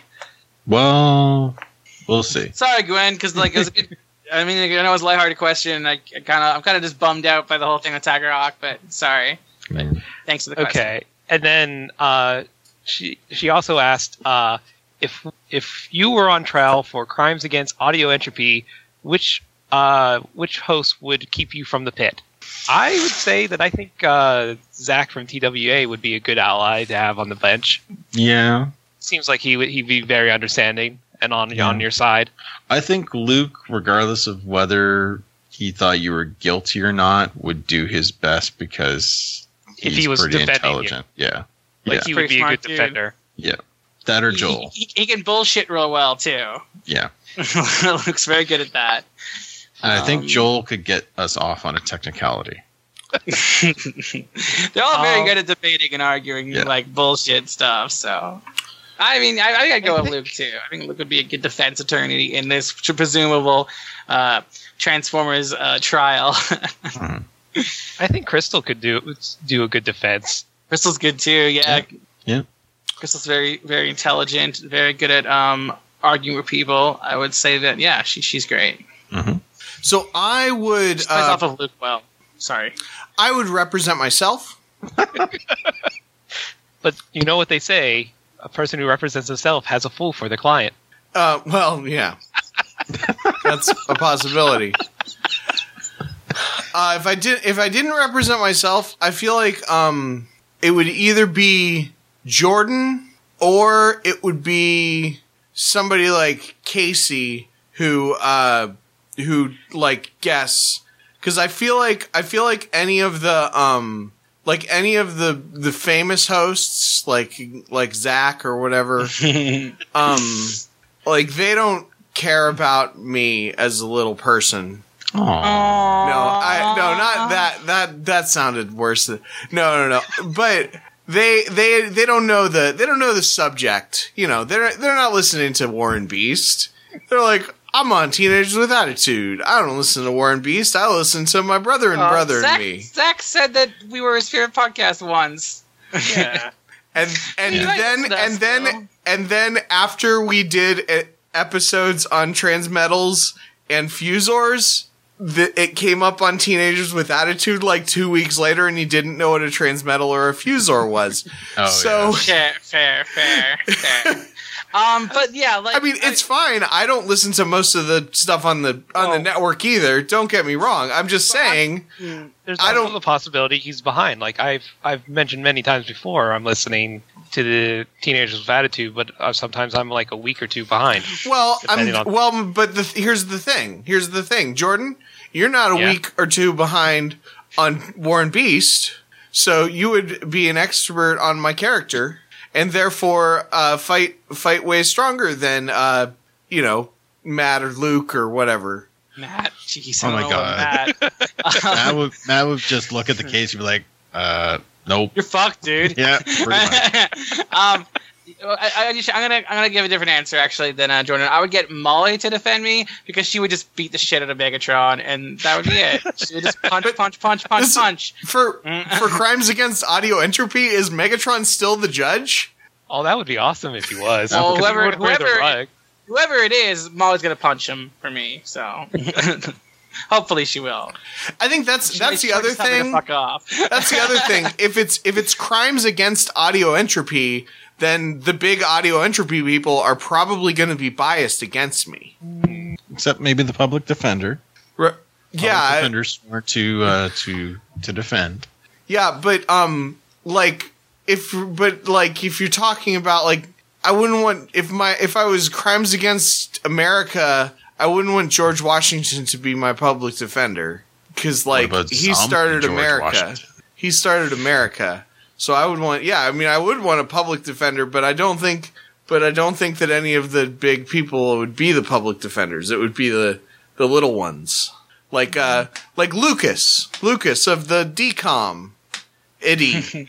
he probably would be a good public defender. He seems kind of the kind of down on his luck, Saul Goodman type. What? Do you mean like the Lucas like? I feel like everything I'm saying is coming off as mean when I'm talking about all these people that I have immense respect for. I respect everybody. Let's move on. Okay. Yeah, next question. Okay, buddy. So you cosplay as yourself on Twitter at What Is Cosplay, asked if you and a significant other were fused by aliens and sent to destroy the rest of the audio entropy network, who would snap you out of it?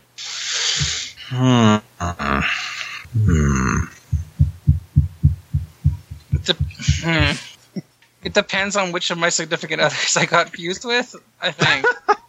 Let's see. When and I got fused together and went on an endless rampage that had to be stopped. I would say either Zach or Simon, I think. Simon, probably because he's the closest geographically, so he'd be the first to get to us. Or Zach, potentially just because I get along well with Zach. So, okay, so I can picture two situations. One where I'm more in control of the fusing, and one where my wife Molly is more in control. So, and both of these end up with not well for the audio entropy people. If I'm in control, then what would happen is Zach from All Along the Watchtower would interrupt my rampage by saying something I don't agree with about comic books, which would initially stop my rampage, but then I'd be angry, and so then it would cause me to continue. And then alternatively, if my wife Molly was in control, then one of you guys, probably Greg, would talk me down. Aww. It'd be good. But then Molly would be like, "You take my husband away from me 4 hours a week." Rawr! And then, actually she supports my podcasting a lot. So that's actually not true, but it's funnier if I make her out to be the yell at you kind of wife. Mm-hmm. So if me and Mike fused, I think it'd be Matt, because Matt's really good friends with both of us. Mm-hmm. So he'd probably be really good at talking both of us down. If it was me and Cassandra, I think the one audio entry person who knows both me and Cassandra the best would be Molly or Priscilla. Mm-hmm. So one of those two, I think. Probably Priscilla, honestly. What if it was all three of you, like a combiner? Oh, jeez. Wasn't there an anime about that? What? Oh, that would be a very good fusion. Because, I love Cassie and Mike, but they don't love each other. So it might be kind of weird, unless they're both supporting me, and then it's okay. I don't know. It's a weird thing to talk about on this podcast.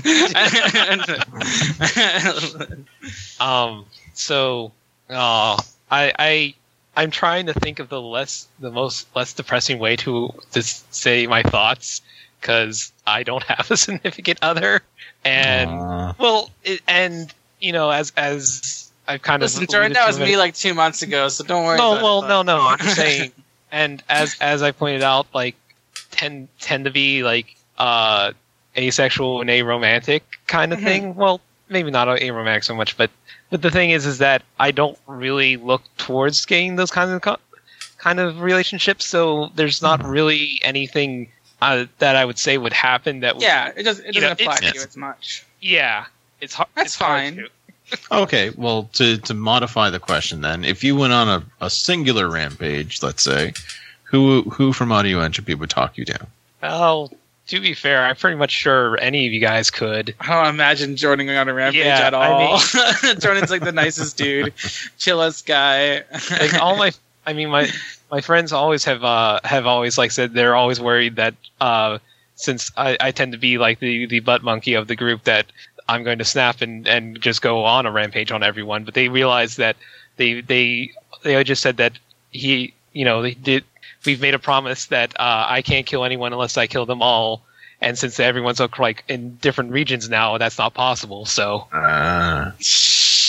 clever planning. Yeah, because they know basically I'm I have enough obsessive compulsive habits that if they phrase it something like that, then they can just basically keep it from happening. Yeah. All right. Next question.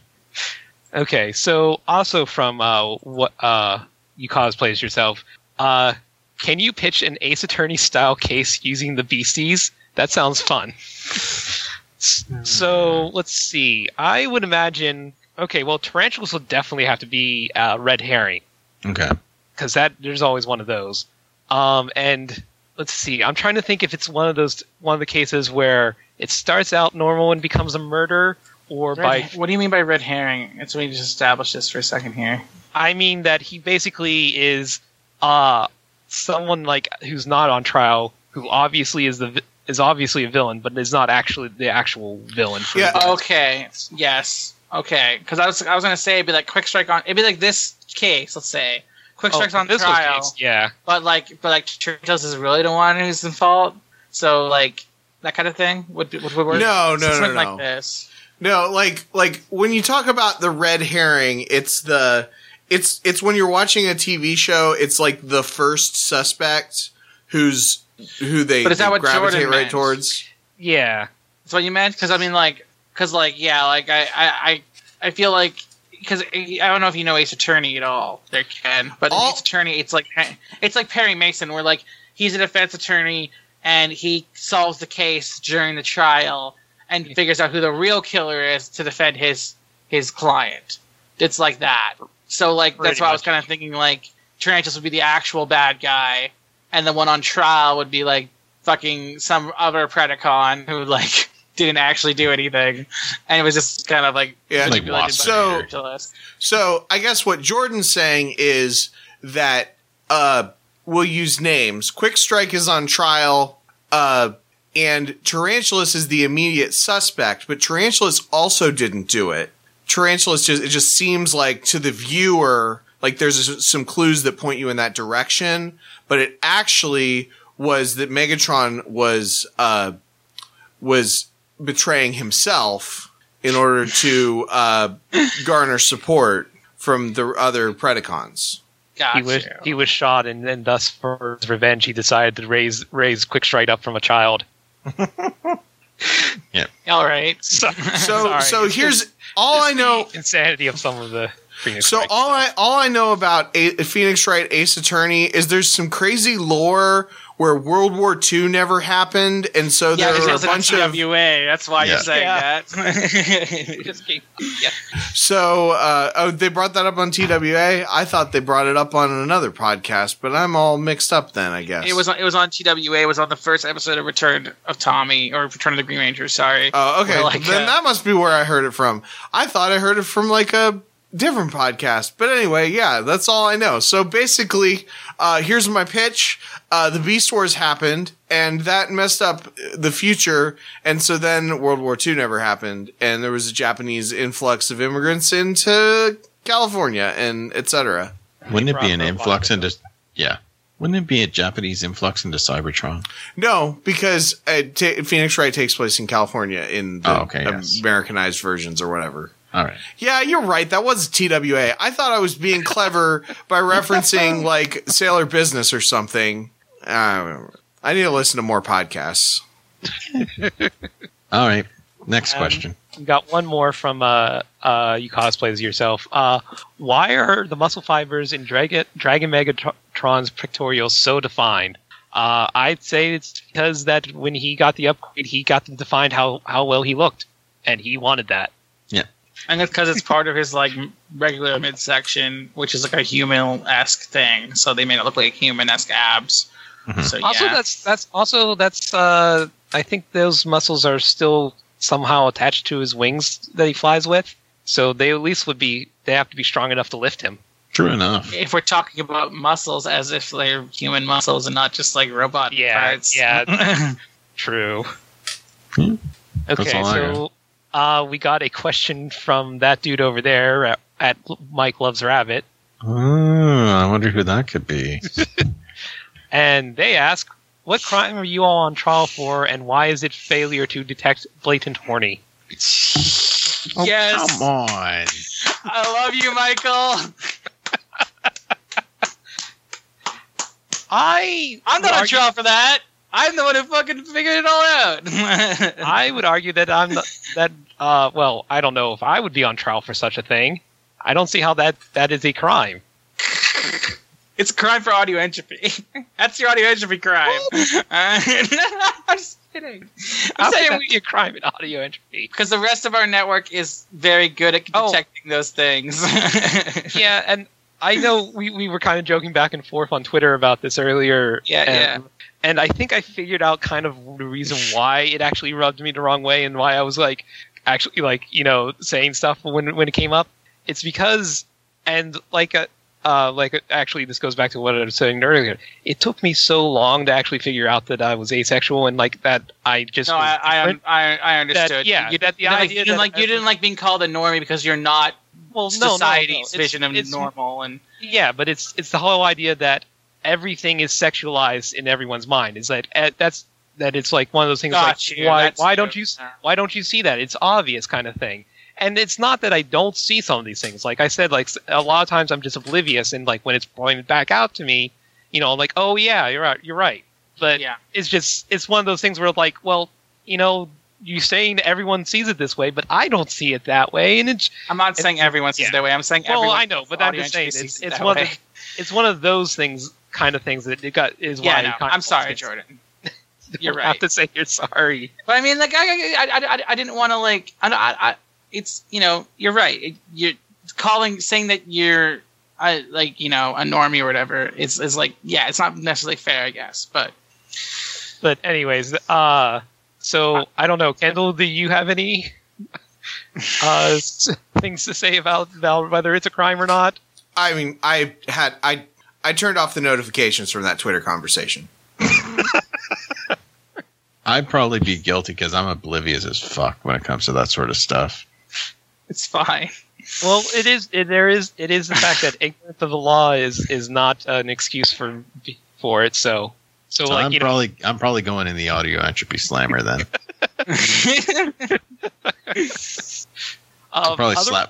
Probably like strap me to a chair and have my eyes open while I'm watching like episodes of Totally Reprise.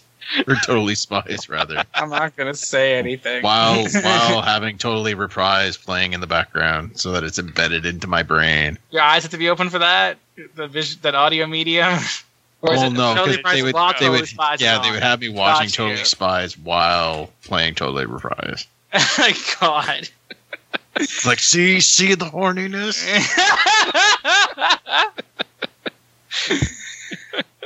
And we had one more question from Ryan Butson on the Facebook group. What fusion of two characters would you have liked to see either as toys or in the show? Personally, I'd love to see one from each team fuse. Like Waspinator and Rat Trap would be fun, I think. Kind of like a weird, like, oh no, like some mischief alien has fused the various characters together kind of thing, maybe? Because it... Oh, it's sort of like that Voyager episode where Tuvok and Neelix got fused together in a transporter accident. Yeah, something like that. Yeah. I think the Waspinator Rat Trap would be fun, just because I think that'd probably be just at each other. Yeah, I think that'd probably be the most entertaining one. Cheetor and Quick Strike. Oh dear. Would it have two tails and the snakehead tail would try and bite the cheetah tail? Well, what I'm picturing is actually the only part of Quick Strike is the Cobra part, and it's instead of Cheetor's head. So it can run up to you and go and bite you with his poison. I was just imagining if the two of them were fused together, they would start having a slang off. Oh God. Jumping Jupiters. Well, kick my kick. Well, tarnation. But then, you know what probably would happen is that it would be Death Charge and Rampage, and that would just be, ugh. Ooh, yeah, that'd be pretty bad. Yeah. But I guess, basically what, in show, the show already has my favorite fuser in it, so. Yeah. I have mentioned that I did like the toy Tiger Shark Fusor, which I think cool. Which I would be kind of interested to see how that would be in the show. But other than that, I pretty much we have what we have, or a silly episode like we suggested would be interesting. Yeah. So was that all that we have for questions? Yep, that was all our questions. All right. So anybody got anything? Actually, a pretty good amount this time. To be honest. Yeah, we did. That was awesome. Yeah. Does anybody have anything they would like to plug this week? I'll still plug Game Apartment 1C again. I was actually got to be at the last live stream, which he's still aiming for like Fridays. So, you know, if you missed the last one and you just remember the time, you could probably catch it this Friday, even though you'll be hearing about it afterwards if you're listening to this. Dan's, like I said, Dan's a very fun person. He interacts with the things, and it's just kind of fun. There was he was playing Ghosts and Goblins, or Goblins and Ghosts, or I forget which one, with King Arthur and stuff. And there was this like wonderful timing of him, like because it was Super Ghouls and Ghosts, so you kill things, and sometimes they'll drop a weapon, and that'll change the weapon type you want. And he was like, okay, well, let's see what new weapon is in this chest. And it was a torch. And he's like, oh no, I'm not falling for that again. I'm not taking that. And he immediately like got hit by a character or something, and and the fallback from it pushed him right into the torch. So like immediately as he like turned away to get away from the torch, he got stuck with it. It was fun. So I'll put, besides like the other podcasts I usually, promote, They See Me Rolling, Jesse Cooper's podcast, CurioCast. Wait, there was I think I've made a huge mistake. We'll have an episode with me on it this week. Nice. Yeah. Right on. And how about you? You can catch my artwork on dataterror.tumblr.com, and I'm on Twitter at This Is Emeralds, and Instagram and Facebook Instagram, YouTube, and Twitch. This is Emerald. You can also catch me on other audio entropy programs that are coming up: Home for Minute Losers, In Pursuit of Passions, and I also guest on a lot of stuff, particularly TWA. I've been guesting on a lot lately. Also, I'm in the works recording a podcast with my girlfriend Cassandra called Stronger With You, where we cover the entire Steven universe with her never having seen it before now, and me being a huge fan of it. So it's kind of a fun thing where we watch 4 episodes, talk about 2 episodes, take a break, watch the other 2, talk about those 2 episodes, and you kind of get like this nice little her reactions and her making theories about stuff, and it's really fun. It's kind of like Let Me Tell You About series, but a little different. Mm-hmm. I don't know where that's going to be. We're still figuring that out, but it's coming. You can find everything I do at kendallcast.ninja. I'm also at khallman on Twitter, KHALMAN. Most of my podcasting energy these days is going towards my new project, Waiting Here for Everyman, where I'm interviewing normal people about the music in their life. This week's episode, I interview an old friend named Joe Inch, who is a slam poet and one of the biggest fans of emo music that I know. Cool. Well, as always, you can find us on audioentropy.com. You can follow us on Twitter at Warren Beast. You can find us on Facebook at facebook.com/group/Warren Beast podcast. Or if you're really old school and still like sending email, you can shoot us an email. Our email address is warrenbeastpodcast@gmail.com. Like we've mentioned before, there's a ton of podcasts that are in the works right now. Home for Infinite Losers, Book of Medora, of course, just came out a little while ago, and it's still got a lot of episodes going up. It's real good. Yes. It's really, really good. Crystal and Cameron are really fun to listen to, talking about Zelda lore. Yes. And how Link follows our Lord Jesus Christ. Of course he does, yes. It's explicitly in the text, as Crystal points out. So yeah, make sure you check us out. There's something for everybody. I know last week I had mentioned some stuff there, so any support that anybody can throw at Iacon Underground is always appreciated. I'm sure they would love some support there, so I shall give them a shout out as well. But yeah, it's another week, another episode in the can. I suppose we only got 2 left of the entire series. Wow. TWA must be so jealous of us. So yeah, there you go. For Warren Beast, I have been Greg. I've been Emily. I've been Jordan. And I'm Kendall. Let's roll, folks. So they're making a Dinobot combiner in the Transformers Earth Wars now. Oh my god.